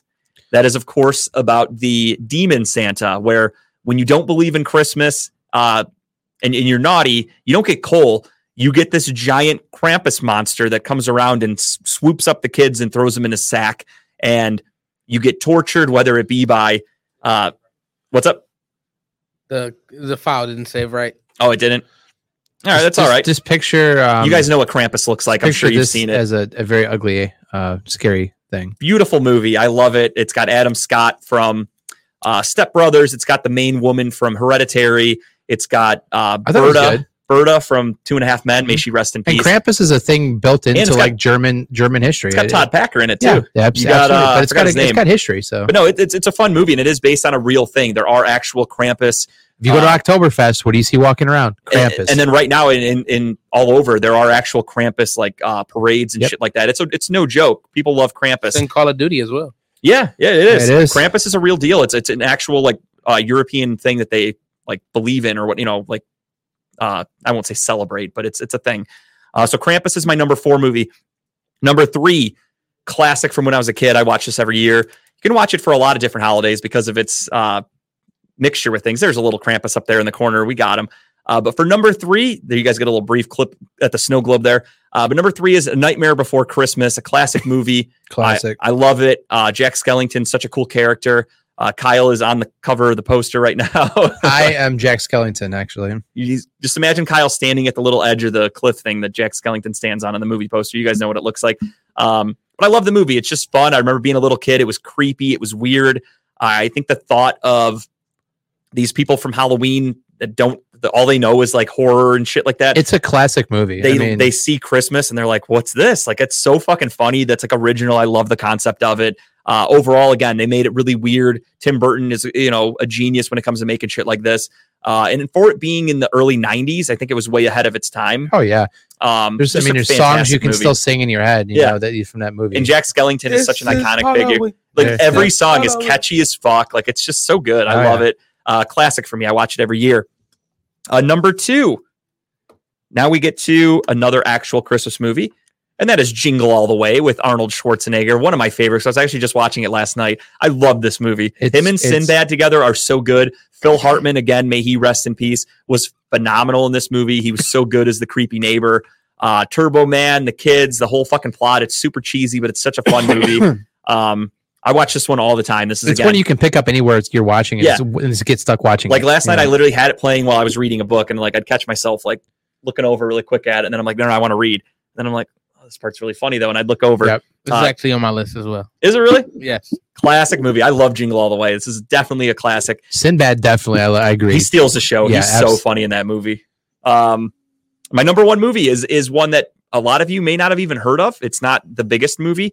It came out when some of these actors and actresses were early-ish in their career. They weren't as big as they are today. But my number 1 movie is Just Friends with Ryan Reynolds, Anna Faris, Amy Smart, and Kevin Kline. I love this movie. This is literally one of my favorite movies, not just for Christmas. It's one of my favorites of all time. Like I quote this movie all the time. If it's on TV at any given time of year, I put it on. I watch this movie multiple times a year. I'll be honest, if I'm having like a bummer of a day or whatever, sometimes this is one I'll throw on just for the laughs because it really cheers me up. It's just a fun movie. His braces fat self is he's so good. This is the movie that truly made me fall in love with Ryan Reynolds as an actor and like how just incredibly talented he is. Was seeing him in that fat suit, and then in the role he does in this movie, because he plays basically two different characters. He plays this chubby pussy guy who couldn't get a girl to save his life, and then he turns into this ladies' man. And the fact that he can do both so well, and he's like conflicted on which one he wants to be in this movie, just shows his range and how talented he is. Again, not just a Christmas movie, overall one of my favorite movies of all time. Like this will forever be in my top 10 of all time movies. So does, of course, is my number one Christmas I just love movie. how he reverts. Why he's the sexy ladies man who reverts back into kind of some of he has the retainer in his mouth. When he's sitting there and he's like, oh, maybe she doesn't like the Hollywood stuff. And he goes, well, I'm going to be the biggest pussy she's ever seen. And he spits out all the fucking cotton swabs because he's getting his retainers. It's just so good. He's such a good actor. One of my favorites, but that's my top 5 list. Again, those of you in the comments, if anybody wants to let me know what your favorite movies are. Next up is Kyle's picks. So mine, and I already went the order I'm going to put them in, but they're not in order of what I love. Actually, the first one I'm going to list is my favorite. You're going backwards. Yeah, I'm going to go backwards. Why not? We're changing it up here. I like it. So obviously my favorite of all time is A Christmas Story. We talked about it already. I watch that at least 3 or 4 times on Christmas because you're kind of forced to with 24 hours of Christmas Story. So this one's your number one. But this is my next one I enjoy. My this number one, The Santa Claus with Tim Allen. Oh wait, so Santa Claus is your number one. Yes. Oh, I thought you were saying Christmas Story. I got you. So The Santa Claus with Tim Allen. This is a classic for me. I'm sorry. I love Tim Allen. I think he's hilarious and stuff he does, TV shows he does. But this movie. At first, when I first watched it, I was like, it's kind of cheesy. But then you like watch it over and over again, like, okay, I really like this. And we kick off every Christmas season watching this movie. And obviously, there's sequels out. And I think there's the Clauses right now on Disney Plus. Yeah, the Santa Claus. I haven't watched renewed. I haven't watched either. But it already got picked up for another season. I haven't watched it yet, but I like Tim Allen. I like this movie. If you haven't watched it, please give it a watch. It's definitely a new way of watching a Christmas. Santa Claus falls off the roof. He dies. You put on the suit. Now you're Santa Claus. And it talks about how he has to go through becoming Santa Claus. He turns fat. Kids sense he's Santa Claus. He's growing a beard. He's putting on the weight. I think the scene in the business room when he orders lunch and he gets like all the sweets and the chocolate chip cookies and everything. And it's a classic. Yeah, good movie. I like the movie a lot. I'm a big Tim Allen fan. I think most everything he's done is great. Yeah, absolutely. He's a good actor. He's funny. The only movie I think they should drop out of that one is the third one. Yeah, not great. Yeah, that one with Martin Short. No, Martin Short and Steve Martin hosted SNL a couple weeks ago, and they actually made fun of Martin Short on that one for that movie. Not a good movie. I didn't like those two are really good together. But I didn't like that. They ragged on him a little bit. It was not good at all. My second one is a very, very classic movie. It's called Santa Claus the Movie. Now that one I've never heard of. So this one has been out for a long time. Clearly, it's an old movie. I think it's back in the 80s. Dudley Moore. So yeah, that's very old. So this was something my grandparents and I used to watch every Christmas. They loved Dudley Moore. They loved this. So the basics of the story is it talks about the origin of Santa Claus. So it's a toy maker back in early days who travels around every night, every winter, and drops off carved wooden toys to all these kids. They get stuck out in a snowstorm. They get found by this magical place, which is the North Pole. Then he gets turned into Santa Claus. And then it fast forwards as many years where he goes head to head with Toy Maker. And I'm going to have a brain fart what the Toy Maker's name is, but he plays in Harry and the Hendersons. He's a lead. Chevy Chase? No, the head guy in Harry and the Hendersons. Plays in Big Daddy 2. He's the dad of Will Ferrell. Oh my God. John Lithgow. Yeah, John Lithgow. He's a evil toy maker in this one, so he goes head to head against Santa Claus, basically. I like John Lithgow. I didn't know he was in that movie. Yeah, it's a great movie. Give it a watch. It's a classic for sure. So if you don't mind some of the grainy old 80s movies or whatever, but it's definitely worth watching. I'll check it out. I've actually never heard of that one, so I'll have to see it. The next one, obviously, is a classic nowadays, Elf, Will Ferrell. Speaking of Will Ferrell. That one was close to being on my list. I had to make some tough decisions, and that one didn't make the cut. Fun story. If you get a chance on Netflix, these are the movies we love or whatever. It gives kind of a backstory to Elf and how it was made. It was directed by Jon Favreau, which obviously is a great director. But this entire movie is hilarious to me. Him wearing that, and I love the fact in What's His Face, he makes fun of the Elf character. He punches the guy in the face. Tyrion from Game of Thrones. No, not this one. No. In the movie Spirited, he sees a guy wearing the elf outfit and he like punches him or laughs at him or something like that. My bad. I thought you were talking about when he got beat up by Peter Dinklage. Oh yeah, that too. But no, they definitely paid homage to Elf in Spirited for sure. That guy was 100% in the Buddy the Elf outfit. But good movie, classic. You haven't seen it. I don't know what rock you live under, but I mean, there's a lot of quotable scenes, a lot of quotable gifs in this one. You sit on the throne of lies. Great movie. My next one is the classic Christmas Vacation. This is the second movie we start watching every year. This is my favorite of the vacation movies for National Lampoon, I think. But I'm a Vegas guy myself. Do you really? That's over this? Yeah. Okay. I think Christmas Vacation's fine.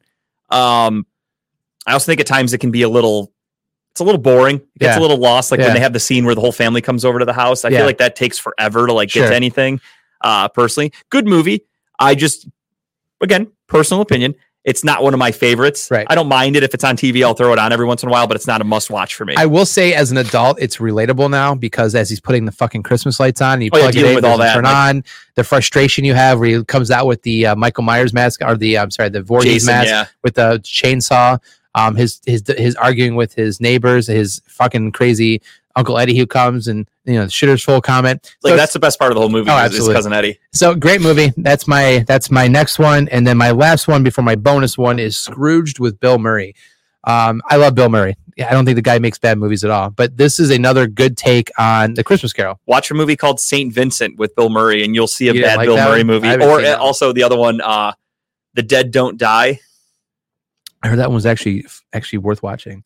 That was one of the worst movies I've ever seen. Really? So if you get a chance, watch those and then thank me later for how you haven't watched them because they were not good in my opinion. So the Christmas Carol gets told over and over and over again. This is just a different take, obviously, on the whole. He's a executive in a TV network, and they're actually doing a Christmas Carol. And then obviously he gets haunted by his boss, by whatever. It's funny. Bill Murray, it's great. It's great. I think it's worth watching. It has a lot of good laughs in it. If you haven't seen it, watch it. I'm sure you've seen it, right? Oh yeah. I mean, I haven't seen it in years, but I definitely saw it. It's definitely worth a watch. And then my bonus movie, which we've talked about, that has Christmas in it, which is the first scene of the movie. Well, one of the first scenes is Rambo. And I'm sure people are going to get pissed off about this, but he gets arrested. He's in the sheriff's office, and you see in the background there's a Christmas tree with Christmas lights. I'm truly shocked you don't have Die Hard on your list. You strike me as a big I love Die Hard, but I wasn't going to be that guy. Everyone says Die Hard. Die Hard's like the most because I could have thrown. It's the most controversial Christmas. I was going to throw Lethal Weapon out there too because Lethal Weapon. A lot of people have that. A lot of people say Lethal Weapon is like one of their favorite quote unquote Christmas. Gremlins movies. Was one I was going to put out there too. That one's Christmas. But Rambo is definitely a movie worth watching. It has Christmas in it a little bit, but it's a Christmas movie. And then one I just texted Tim if he can throw it up there if you found a picture of it. I should have had this one, but Bad Fucking Santa. This one just missed my list. I love this one as well. Billy Bob Thornton to me is one of those actors. Probably my seventh. If I had to make if we were doing a top 10 list, this would have made it, but it just missed the He's a cringe actor, but I mean, this movie, he's so good. Yeah, the whole where he just doesn't give a shit. May he rest in peace, but Bernie Mac is phenomenal in this movie. And that little kid, I don't know his name, but the little chubby kid. Yep. Is so fucking good in this movie. And even in Bad Santa 2, when he grew up and he was playing. Yeah, they should have never made a sequel. But Bad Santa, worth watching, hilarious. We were watching this the other night. I love this movie. But that's my list. So there you go. And on to Tim. And now it's my man Tim Buck too, because we don't leave anybody behind on this show. So for me, I'm gonna go ahead and start the list with my list with one of the movies that was in yours. Jingle All the Way. Classic. I just think this movie was like literally perfect for everything. I feel like this might have even started Black Friday. Like I feel like everything in this movie was so relatable that you kind of can't leave it off. For me anyway, I just think the movie was. I think it's almost going to go down as a timeless movie because it's going to go back and show the history of how crazy it used to be shopping at Christmas time for parents. Right. So it's one of those where dude, that scene in a toy store where they're fighting over everything. When everyone grows up and everyone has kids, and obviously everyone online shops now, shit's not hard to find. Things don't sell out. It's easy to buy whatever. Replace Turbo Man with that Tickle Me Elmo. Tickle Me Elmo. Yeah, that's exactly. So you could literally play this movie in 20 years and show people this is what it actually was like Christmas shopping in the 90s, and people are going to be like, "What the fuck? That's crazy!" I think it's a historical movie. I like that take.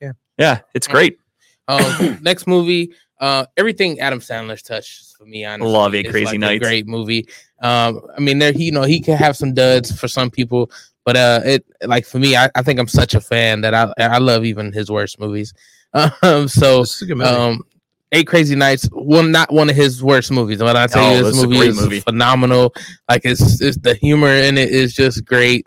I mean, and it's a very, very touching story. Everything is, very touching. And it makes you feel like, for me, it makes me feel like something like my family would experience. So like, or, anything. So I guess I just love it for that. And absolutely because he does sing in the movie.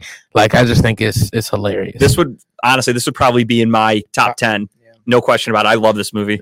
Yeah, it like I said, ever since Waterboy, and I'll even go back to Wedding Singer. Wedding Singer for me. Wedding Singer might be my favorite Adam Sandler movie, truthfully. I love that movie so much. Happy Gilmore for me. But yeah. Yeah, Happy Gilmore is good. What's the other one?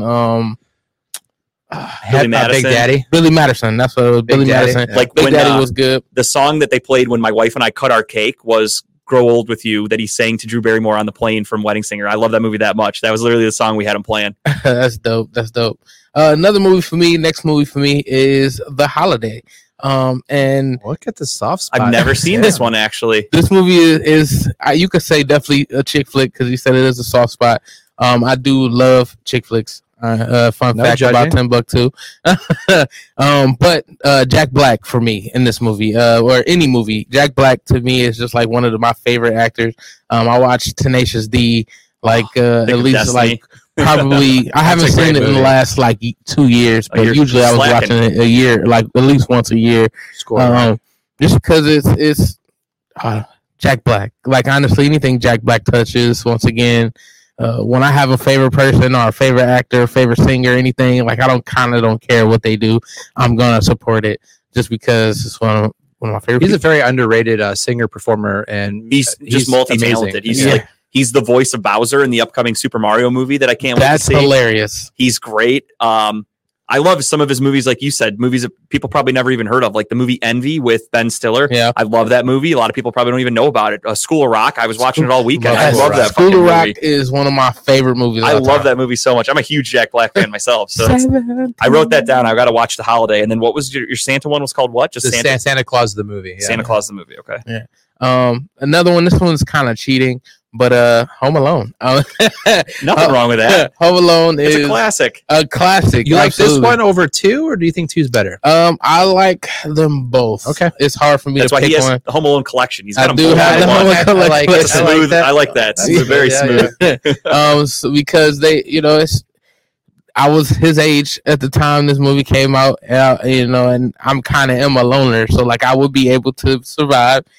Fend off from robbers and everything, it's just it's relatable to me, but the movie itself is definitely a classic. We got to get Tim one of those talkbacks, whatever they were called, that little thing that he recorded in the first one. Oh yeah. The little yeah. They made that for the movie, and that never existed until the movie came out, and then they had to make a mass produce. Because people were like, "This is amazing! Like, I want one."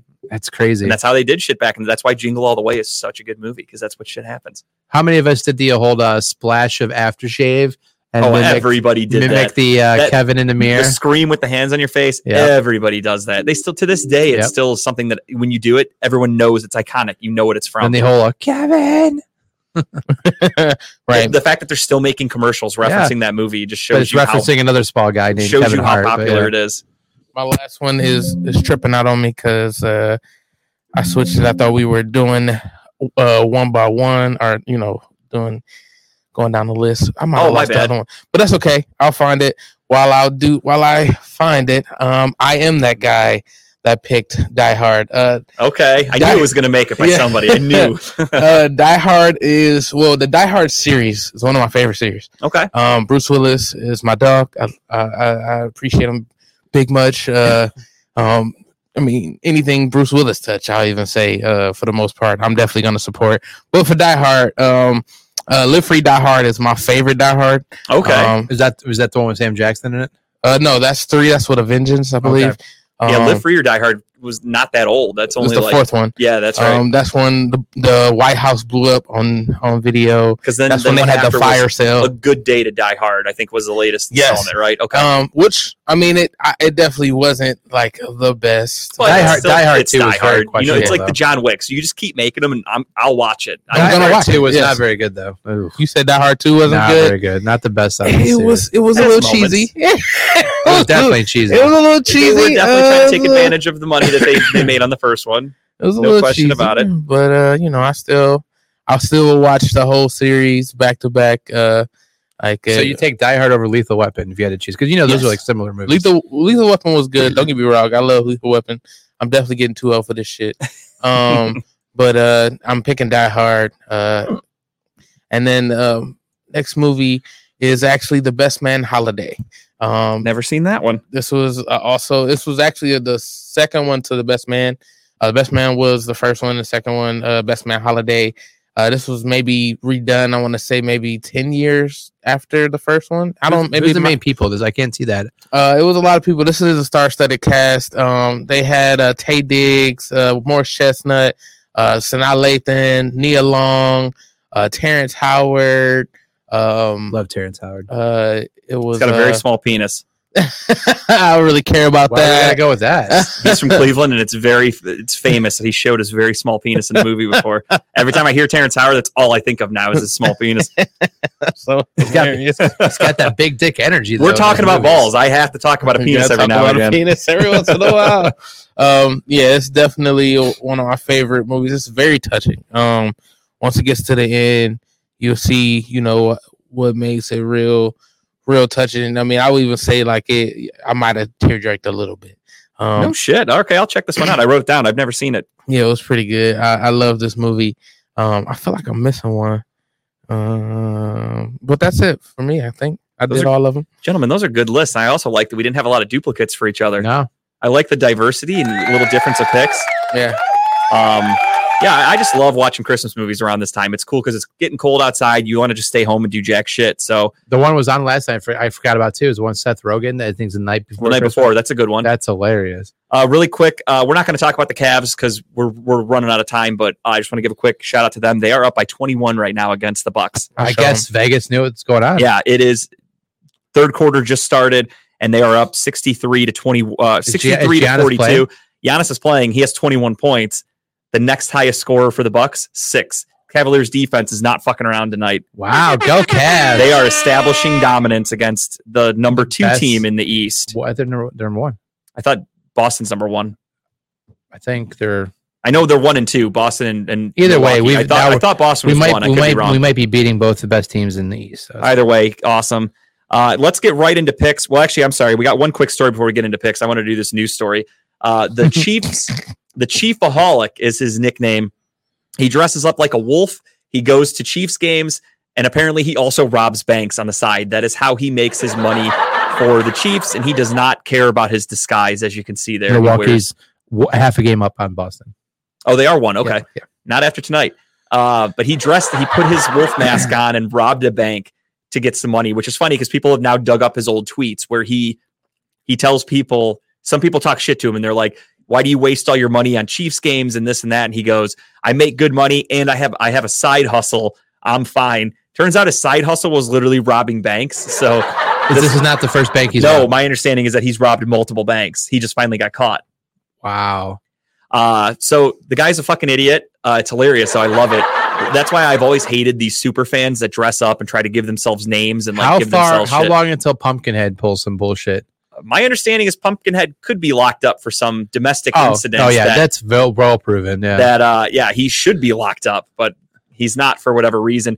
I stand by this. I hate people that dress up and try to make themselves characters at games. I hate Pumpkinhead. I hated the Fry Guys. I didn't give a fuck about Big Dog. Anybody that dresses up and goes to sporting events to try to make themselves a thing, like. I hate that. If you go and you dance and you're funny, whatever, but dressing up and trying to make yourself a character, I fucking hate that. That's like people that try to give themselves nicknames. You can't do that. It has to come naturally. This dressing up, forcing yourself to be Chiefsaholic is fucking lame.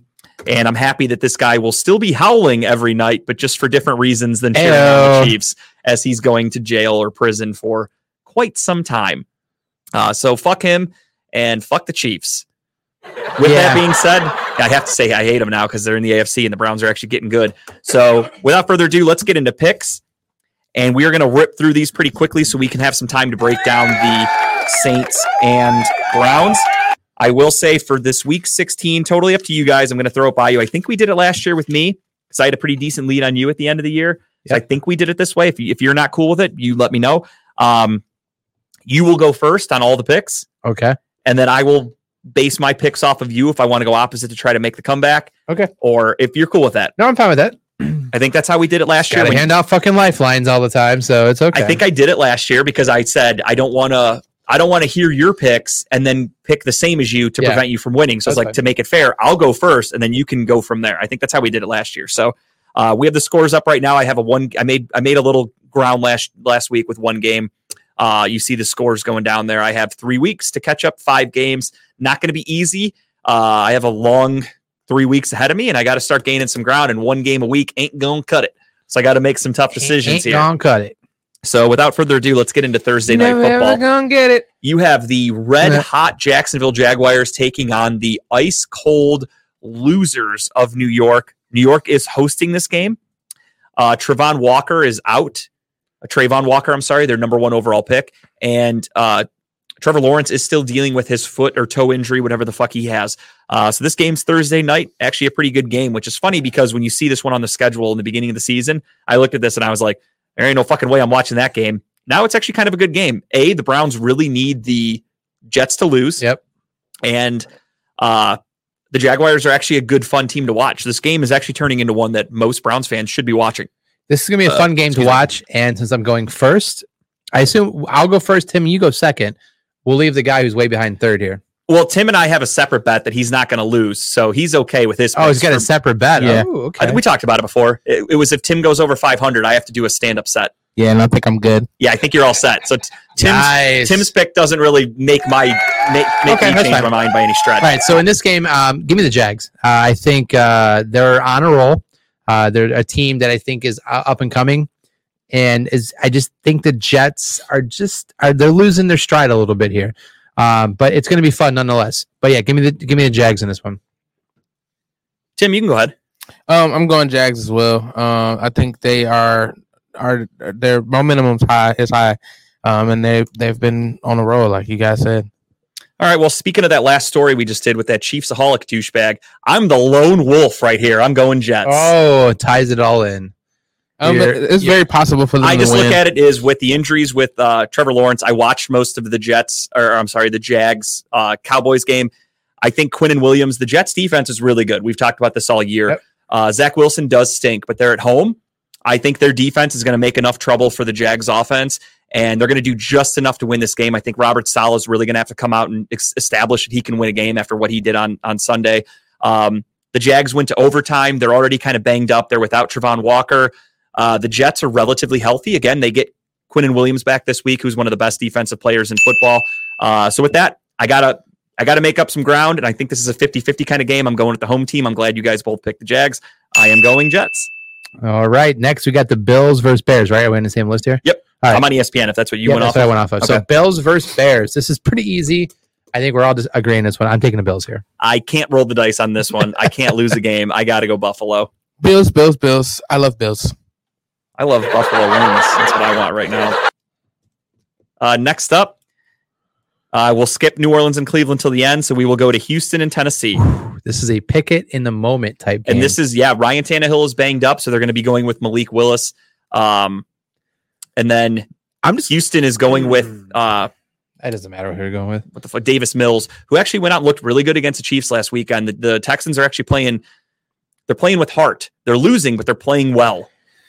Which makes me feel better about the Browns game with them, where everyone came out and bashed them because they were like, Watson sucks, what a wasted trade. Then the Texans go out and nearly beat the Cowboys. Then they go out and nearly beat the Chiefs. That makes me go, okay, the Browns are playing just like the Chiefs and Cowboys. Yep. I can live with that. With that said, I am going to say give me the Texans in this one. I think the Texans are going to play with that heart again this week. And without Tannehill behind, I believe the Texans squeak out a win against the Titans. Fuck the Texans. All right, then. Easy pick there for Tim. I'm actually with Tim. I'm going to go Tennessee. I think the Titans are trying to hold on to their division. Mike Vrabel's a really good coach. They did look a little distracted last week, but they did play really well against the Chargers. The Chargers are a good team. They held them. They almost beat them. They blew it at the end there. I do think they're going to give a healthy dose of Derrick Henry this week to help Malik Willis ease in, and they're going to really focus on the defense to shut down the Texans. Texans defense isn't very good, so I think if Derrick Henry gets rolling early, I also have him in my playoffs first round this week. So if Derrick Henry really goes off, we're going to be very happy. So I have to go with Tennessee. So I'm picking the Titans. Next up, Seattle at Kansas City. I think this one's going to be a clean sweep for all three of us. Yeah, give me the Chiefsaholic Chiefs for the win here. Yeah, I don't think the Wolf guy getting arrested is really going to affect the Chiefs mentally They at all. probably didn't know this guy existed. No, they probably saw the story and they're like, this fucking idiot comes to our games every week. They have no idea who he was. But yeah, give me a clean sweep of Kansas City. Next up, we have the New York Football Giants taking on the Minnesota Miracles, aka the Vikings, the 11-3 Vikings at home. New York Giants trying to continue to win so they can hold on to a potential wild card spot, whereas Minnesota clinched the North last week with their win. Does Minnesota take their foot off the gas a little bit, or do they say fuck you to the division? I mean, they're in a different division, but they're conference rivals of the Giants. If I'm Minnesota, I'm like, fuck you, I want to beat the Giants and kick them out of the playoffs. Or do you say, let's just make sure everyone gets to the postseason healthy? No, give me the chain-wearing glasses, pimp daddy Vikings in this win. I'm going Vikings as well, and my thought process is I don't think they're going to take their foot off the gas, and I think Justin Jefferson is pissed. He gets a lot of late hits. He's not happy. He complained about it a little bit. He wants that Calvin Johnson. And he's very close to setting the record for the most receiving yards in a season. I think he's going to go out there and do everything in his power to get that record, which is funny because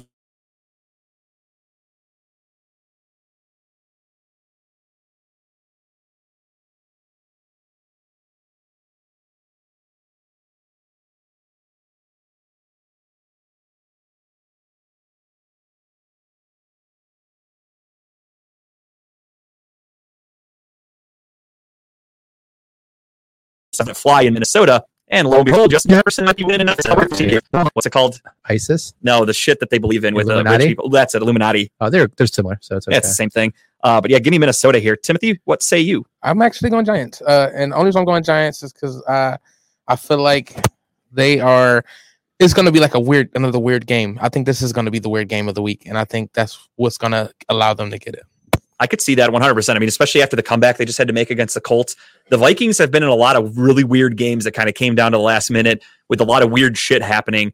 They're one of the strangest 11-3 teams I've ever seen. So I'm not going to lie. I'm not 1,000% confident in taking the Vikings. It's one of those, like, I'm going with the home team, and I just think they're going to really go out there and try to establish some offense and try to get Justin Jefferson that record. So I had to go with it. Next up, we move to Cincinnati at New England. Surprisingly low spread. I think it was like 3 points. Yeah. Which, I mean, it's going to be cold as fuck, so that makes sense if that's why the spread's so low. And with that being said, this is also, before I even make my pick, bold prediction, I have one for this game. Okay. I'll give it to you after we make our picks. Oh, okay. I'm taking Cincy in this one. Mm-hmm. I'm actually going Patriots. I never really picked these guys. Okay. Wow. But I think this one, Belichick has to be in their asses right now. And I feel like this is like their redemption game for whatever the fuck happened last week. It's going to still not be like pretty for them, but I think they're going to squeak it out. Tim's is rolling the dice this week. I mean, I like where Tim's head's at. The Bengals have a lot of injuries on their defensive line. Trey Hendrickson and the other white guy that they have, I forgot his name. I think he's Sam Hubbard. He is out. Their defensive line's banged up. Offensively, it's going to be a cold fucking game in New England. You know how cold it can get there in Foxborough. I'm torn on this game. With that low spread, makes me think Vegas is kind of onto something. Take the Patriots. I am going to take the Bengals. However, my bold prediction, it's going to be a close game. My bold prediction is that Joe Burrow's streak of 20 consecutive games with a touchdown, longest streak in the NFL, passing touchdown, snaps. He does not throw a touchdown this weekend. Wow. That's my bold prediction. That is a very bold prediction. They win on the ground. It's going to be cold. They're going to run the ball. I I just think they have a little more firepower than the Patriots. So with that being said, I had to go Cincinnati. Don't disagree with any of those statements. Besides, I think Patriots win. I mean, part of me wants. I mean, me predicting that Joe Burrow doesn't throw a touchdown and then not picking the Patriots to win is kind of redundant, but it is what it is. I live and die on the hill, so I'll just do what I can. Detroit at Carolina. Clean sweep for everybody. Yeah, give me those. I got to hear it from Tim. Wait, hang on. That's two of them. Did the Panthers make that sound too? They do, huh? Is the Panthers a little more higher pitched? I think he's got to sing the song that he sang last week. That would really help. I forgot what I sang last. You sang The Lion King, dude. How did you forget? I just can't wait. That's how I know he's taking the Lions. To be king. Love it. Everybody else in consensus here? Yeah, I am. The Lions here. Yeah, give me the Lions. And they working their way into a playoff game? 100%. Yeah, they keep winning it. For Detroit. And that's why it's kind of a weird situation for Minnesota, because Minnesota looks at the Lions and they're like, if we win against the Giants this week and the Lions win, that moves the Lions into the playoffs, or at least right there, if I'm not mistaken. If I'm the Vikings, I'm kind of looking at that and I'm going, if I have to face either of these teams in the playoffs, I'm more afraid of the Lions than I am the Giants. So it's kind of like, do you take the step back and let the Giants win this week just to keep them in the playoffs, or do you keep your division foes out? Kind of something to think about. I know saying it out loud makes you go, no, NFL teams don't tank games, but I think they think about shit like this. You really want to think about your playoff opponent, and you got to make sure you're doing as much as you can to help the seeding in your favor, I would think. So yeah, clean sweep for the Lions right there. Next up, you've got the shitty Baltimore Ravens against the shitty Atlanta Falcons in Baltimore. It's supposed to be cold as shit. I think it's like -5 degrees is the projected. I think Lamar's back this week though. No, I think he's still out. He's still questionable. It's really? Still, yeah, he hasn't practiced yet. He's still up in the air. Even if he comes back though, give me the Ravens. Yeah, I don't care. I think their defense is so good going up against the rookie. Sweep. Yeah, going against Desmond Ridder. The Falcons are who we thought they were. They're not a very good team. I think the Ravens should win this one pretty easily. It's going to be a low-scoring game, but I think their defense is going to do everything they can to win it, and they'll do just that. So Baltimore for everybody. Oh! There we go. Edgar Allan Poe. Falcons also make that noise too. Grab a lot of confusing games this week. Falcons don't make cacaws, so I'm with Tim on that. Okay, I think Tim's right. Got it. He's wearing the black. He's dressed like a goth, like Edgar Allan Poe. I knew where he was going with it. He was reading poetry. I knew what he was doing. Tonight. That's why he's got the glasses on. He came straight from a Def Jam poetry reading or whatever. Why's it got to be Def Jam, man? That's just not because that's what the poetry I know. I don't know what you watch at home, but that's all I watch is Def Jam. Washington at San Francisco. Washington coming off that killer loss on Sunday. Another loss here could potentially put them out of the playoff race, which is good news for the Browns because we play them next week. So my goal is for Washington to keep losing and then have no heart left. And then they face the Browns and they just come out there and not give a fuck and we win pretty easily. I just don't see any team really beating this defense. No, the Niners are just so fucking good. So yeah, give me the 49ers in this one. Are we going sweep or is Tim defending the house name like it's Game of Thrones? I would love to defend the house name. Sometimes you just got to be realistic though. I know that feeling. Yeah. It's going to be a purdy match for the 49ers. Very purdy game out there. San Francisco for everybody. The San Francisco treat. Ding. Philadelphia, Dallas. This could have been the game of the week, but with Jalen Hurts potentially being out, we might get the Gardner Minshew versus Dallas game, which still could be just as exciting, but not as fun because Jalen Hurts was running away with the MVP race. So this is definitely going to hurt him there. I think Patrick Mahomes is going to sweep back in and take it. If Jalen Hurts misses an extended period of time, I still don't even know really what his timetable is. We don't even know if he's out yet, though. He's questionable as of right now, but I've seen reports that say he could miss a month. So it's one of those. It's like the Josh Allen thing when Josh Allen hurt his elbow.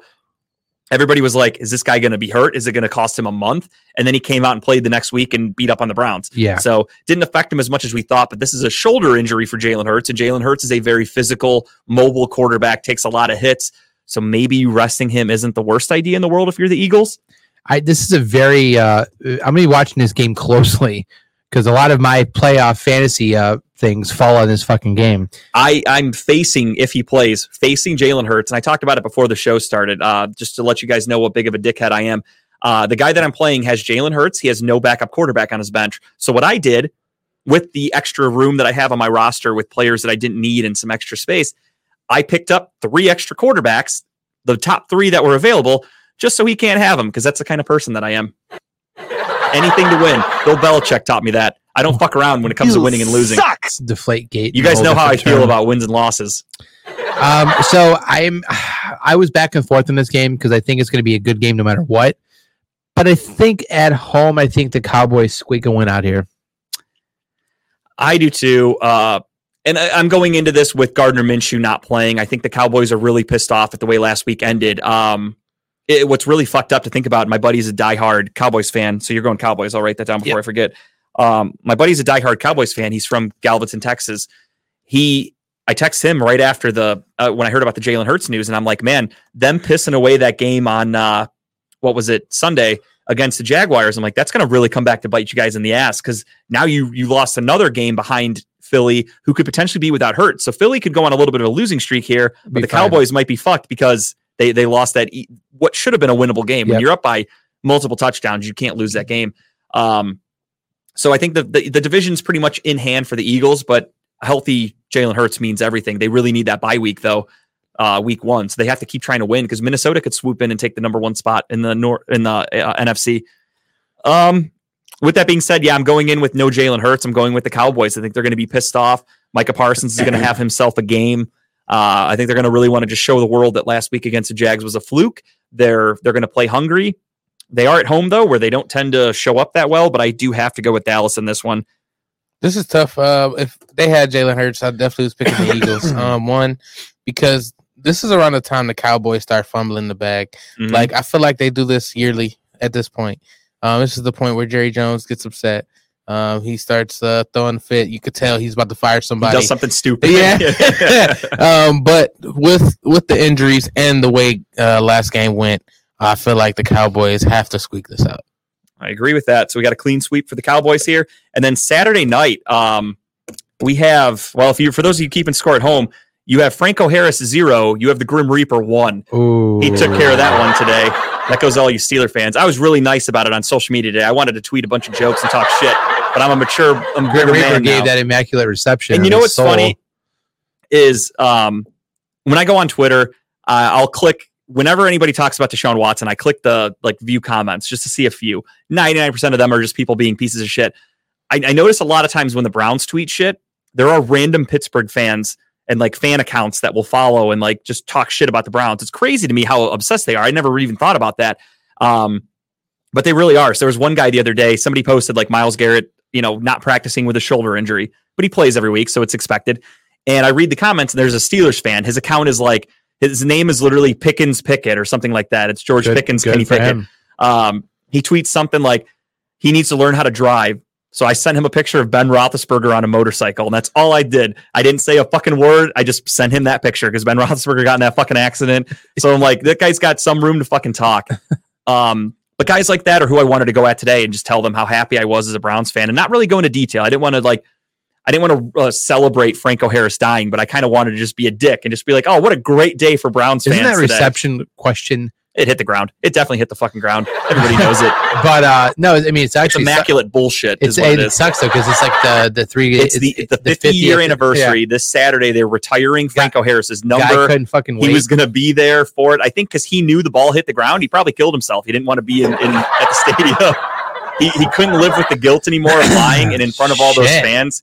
Or he's pulling a fast one. He's going to jump off the top of the stadium like Lady Gaga at the Super Bowl, and he's actually alive. They're pulling a fucking fast one on everybody. We'll find out on Saturday. Tune in to this game because no one else is going to watch it. One thing I thought that was funny is it's the main game Saturday night because they're making a big deal of the Immaculate Reception. Now it's only going to be about a Franco Harris memorial. So that game kicks off at 8:15. It's safe to say I will turn it on at about 8:20 because I don't give a fuck about all the pregame stuff.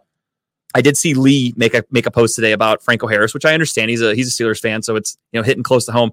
And he said something like they're going to come out so motivated and win this for Franco and this and that. And I got bad news for a lot of you people out there. I understand you guys. You have a rivalry with Pittsburgh and Cleveland and a love for these ex players and things like that. Current players probably don't even really know who the fuck Franco Harris is. Let's be honest. The Pittsburgh Steelers have George Pickens and Kenny Pickett. You think these guys really give a fuck about Franco Harris? Same thing with the Browns. They know who Jim Brown is because he's one of the greatest players of all time. All the other history, They don't give a fuck. They don't hate the Steelers just because they play for the Browns. We hate them because we're Browns fans. That shit isn't real. It was real football. They don't give a fuck about the Immaculate Reception. That happened. Not one of these players were alive for that. They don't care. And I don't think Mike Tomlin's in there like, guys, we got to win this for Franco this week. The win for the Gipper speech. Yeah, he doesn't. Nobody gives a fuck that he's dead. Like, I mean, it's sad for Steelers fans. They're going to be all fucking whiny all weekend. We need about to share the show in a Pittsburgh state page. Well, too bad we're banned from all those groups, according to Dave. So they can all go fuck themselves. Do you feel better now? You got it off your chest? Yeah, I really just wanted to let everybody know how I felt about that. Who cares? Good. The Immaculate Reception's bullshit. He died. This game's a fucking dud. Vegas and Pittsburgh, two shit teams facing off each other. Going to be cold as hell. With that said, though, and that reason alone, I'm taking Pittsburgh in this one.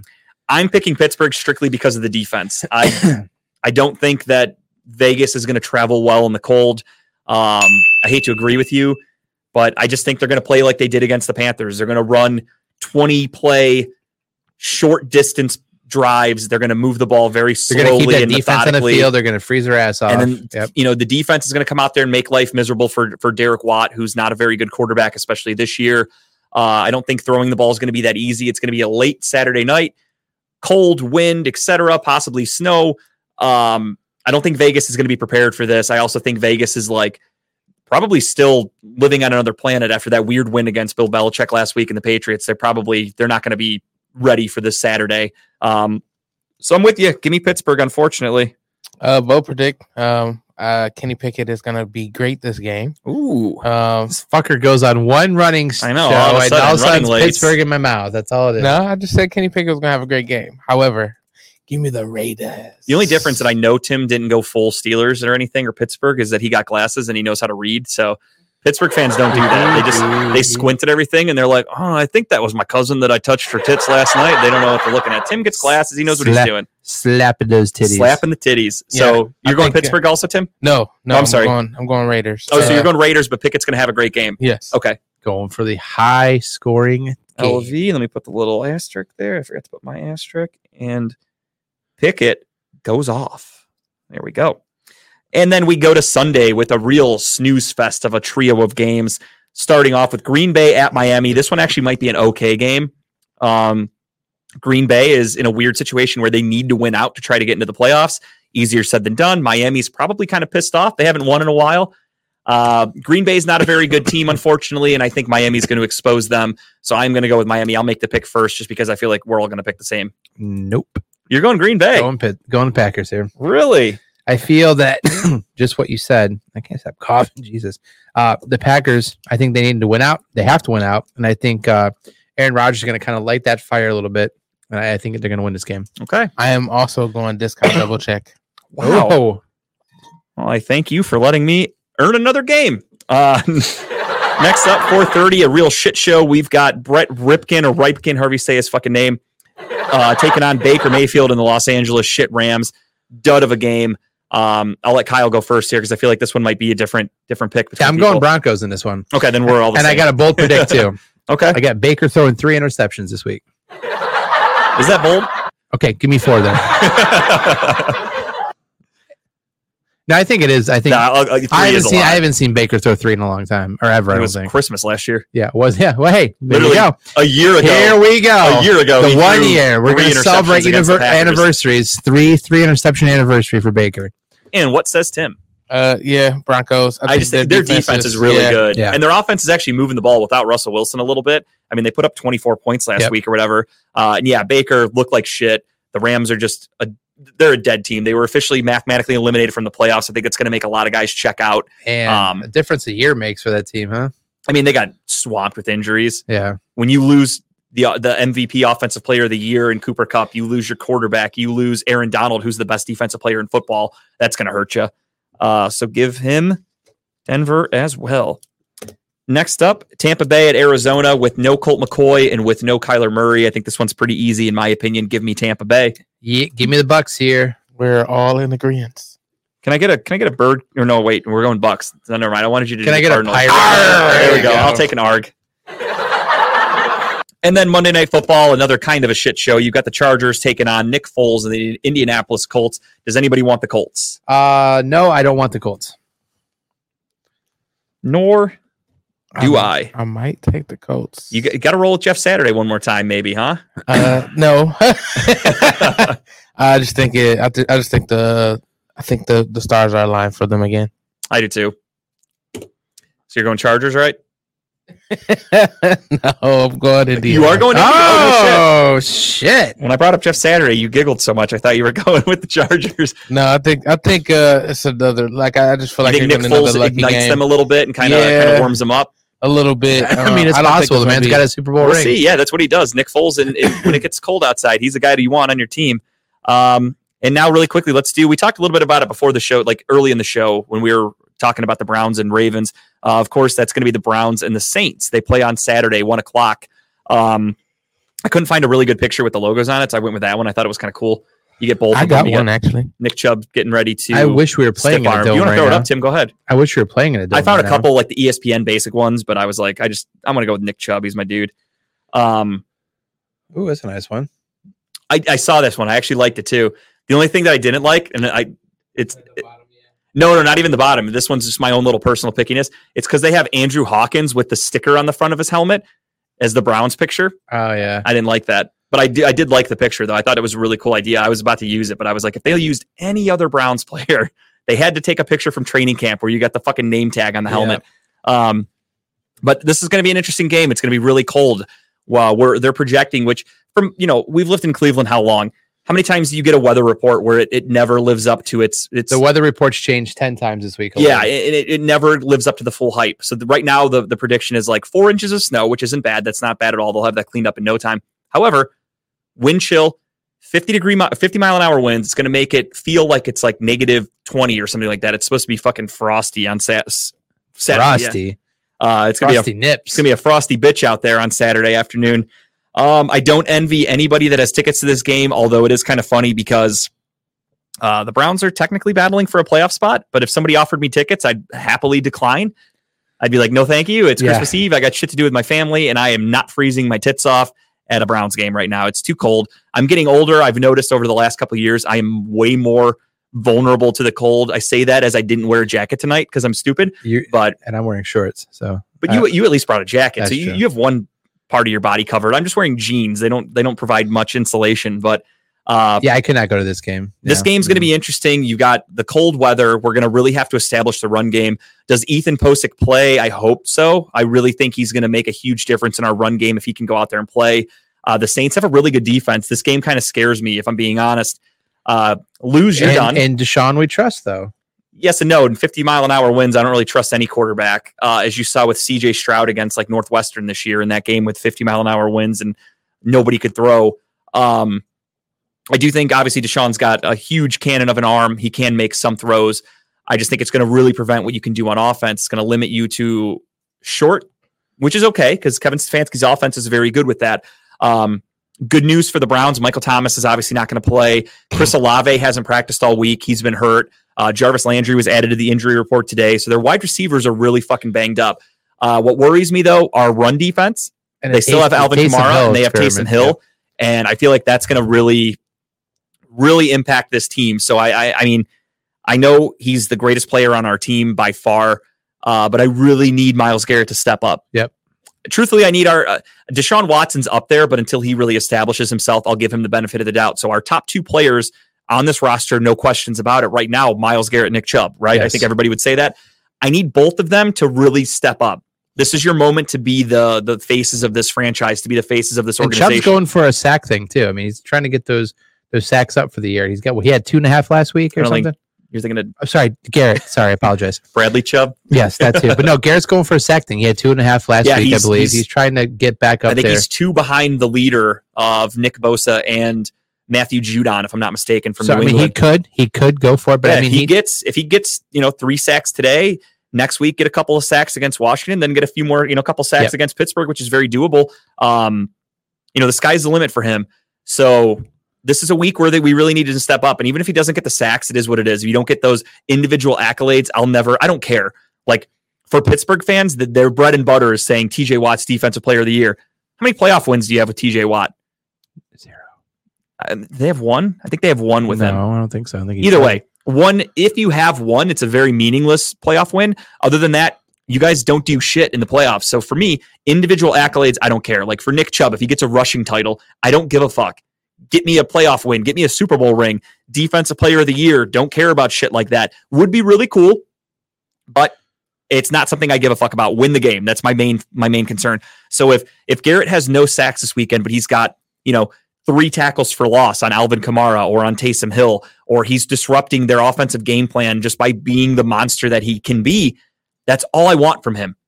Go out there, win this fucking game, establish dominance early, run the ball, don't get cute. I think Stefanski's play calling has been really good, honestly. Again, the Browns fans that complain about the Bengals game, they're just idiots. I think the Ravens, he called a beautiful game plan. I think defensively, don't give up those big runs. Taysom Hill and Alvin Kamara will house that ball. It's going to be a run-central game for both teams. With games. The weather especially. That's why I'm very concerned on the Browns side of it, because our run defense sucks. Yeah, and I think we have 2 good receivers that are good possession receivers that when even in bad weather can still get that ball. We have a very good team built for bad weather. Yes. So I think it's going to play a factor. We have a dominant offensive line, we have a really strong run game. And as you said, our receivers are not speed guys. They are route runners. They are pristine, crisp route runners. That's what you need in a game like this. Short routes, sure-handed. That's going to be huge. We need them to show up on Saturday. And again, defensively, I need guys like Perry and Winfrey to step up. I doubt Jadeveon Clowney gets cleared from concussion protocol. It's probably not going to happen, if I'm being honest. That's a huge loss. We're going to need Alex Wright to really step up. The way they're going to try to do screen plays, that's going to be huge for them. You've got a team that can really not stop the run. Yep. And a screenplay is going to kill us. And Alvin Kamara is one of the best ones at doing that. And I think that's something to really be fearful of if you're the Browns. So I like to pray and hope to God that Joe Woods understands that. And Joe Woods is going to come in and basically say, if you beat us over the top with Andy Dalton, without Michael Thomas, who's actually playing pretty good football lately. Okay. Without Chris Olave, potentially, without Jarvis Landry, if you're going to beat us over the top with all these no-name guys, congratulations. We are going to shut the fucking front 7 down. That's what the Browns need to do. Shut down Alvin Kamara, shut down Taysom Hill, and you have a really good chance of winning this ball game. But you have to do that. Last week they showed, for me personally, I was really pissed because I went, the Ravens game plan is run the ball, and we could not stop the run. Gus Edwards was chewing us up. J.K. Dobbins was chewing us up. If Lamar played, we would have got killed. If Lamar played, we were probably losing that game by quite a bit. So it's one of those situations where against the Saints, you know what they're going to do. You just have to stop it. And that's where to me, this is Joe Woods' final test. I think he's gone. He is 99% out the door. But if he comes out and establishes some game plan, 8% out it's up there. I was giving him the benefit of the doubt. But if he can establish a game plan that shows he can shut this shit down and get these players with all these injuries, you're playing with a lot of backups. If you can show that you can get these guys to commit and to buy in and to play up to a certain level, that's huge for him. I think he still gets fired, but he might get a job somewhere else just based on this being on his resume. Yeah, it's a tough game. I mean, it's going to be fun to watch, though. Obviously, I mean, it's just going to be very interesting with the weather. But I do believe, and I'll just go into the pick now, I do believe the Browns get the win here. I do too. I also believe that it's going to be probably higher scoring than we probably think it's going to be. I think the over-under the other day they were talking about on Rizzo was 34, which I thought at the time was really high. And everyone's like, bang the under right now before Vegas fucking cuts it down to like 28. Yeah, I still think we're going to at least 2 touch. I think final score is going to be probably 17-10 Browns. I think in my head, I'm envisioning a touchdown with a 2-point conversion because I don't know if we're going to try to kick. Depends on the wind. Yeah. So there's 8 and then a field goal. And I think I have us getting 2 touchdowns on the ground, 1 extra point or 1 2-point conversion, 1 failed. So that would be 8 and 6 is 14. And then I think I did 2 field goals. No, I don't even have us doing field goals. Maybe 1. So I'll just say, give me 17-12. 17-12. Interesting. So you low get the scoring. Browns winning too, but right? The Browns winning. Yes. Yeah, I can't wait. Browns, give me the Browns victory. Tim, what do you got? Brownies. And that is not just Tim's lunch. That is who he is picking. But if you make him but I mean, he's not going to turn vanilla ice on. No. Oh, that's a nice little touch. I like that.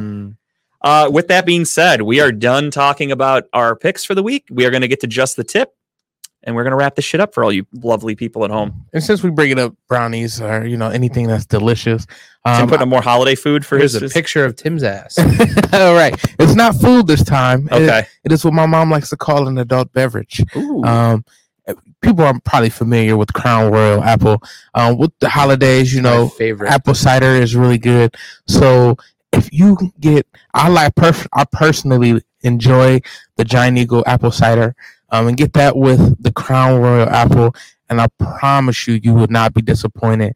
This drink, you could probably have whoever usually is like, I don't like drink because I don't like the taste of alcohol. You will not taste any bit of alcohol. And what I like about this, you can either drink it warm or you can drink it chilled. It is really, really good. You can, if you want to drink it warm, put it in a crock pot. Pour the apple cider in the crock pot, however much alcohol you want to put in there, probably for me the whole bottle. But it is really tasty, and I think everyone will enjoy it. I've actually had that. That is fucking delicious. That's a great, like you said, if you want it cold, do it. If you want to throw it up in a crock pot and keep it nice and warm, it's a fucking wonderful winter drink as well. It's so wonderful. I will just kill an entire bottle of Crown Apple, so it's okay. Right. That works too. That's my favorite go-to shot, right now. My tip of the week is a TV show, of course. Mine was going to be one that Justin has, but it's okay. Got to be quicker than that. I sent him that link from Geico or whatever. I did watch a couple shows on Netflix this week. This one's called The Recruit. I think it just dropped last week. It's about a kid who is a new lawyer, brand new lawyer to the CIA, works for the general counsel. 2 weeks on the job, and he's already elbows deep into some shit. And he basically, the basis of the story is that he's doing bitch work basically for the CIA. He's going through letters that get sent into the CIA office about threats and people trying to expose secrets of the CIA. And he finds one that strikes a fancy of his, digs deeper into it, and finds there's a lot more to the story than what is let on. So it's 8 episodes. It's about him getting into the story, working with this person. And it's really good. I watched him pretty quick. Even Jess watched a couple episodes with me. That was a pretty good story. 8 episodes. I believe it got renewed for a season 2, but it's definitely worth watching. I'll check it out. I never heard of it until today. That reindeer in your picture looks so good with the way the background is, and the shades on. He's like fucking flexing. It looks nice. Yeah, a little truffle shuffle dance. But yeah, no, check it out. It's worth watching. It's pretty quick. They're 45-minute episodes though. So, well, my pick is also my tip, I should say, is also from Netflix, and it is a show that I believe you originally, the first season, you brought it up to my attention because I'd never heard of it.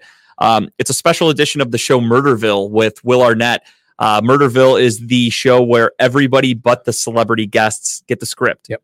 And it's all ad-libbed and it's funny as fuck. I love watching the people laugh and giggle and fuck up their lines because they don't know what they're doing. And like, spoiler alert for this one, Sean Hayes he plays Santa, and throughout the whole thing, he's supposed to be dead, and he's laughing his ass off. And all the characters, it's so hard for them to keep a straight the straight part face. Where they're doing the kid is so fucking funny. They're using his mouth and shit. It's just a great show. It's really funny. I love improv kind of humor. I think Tim would love this too.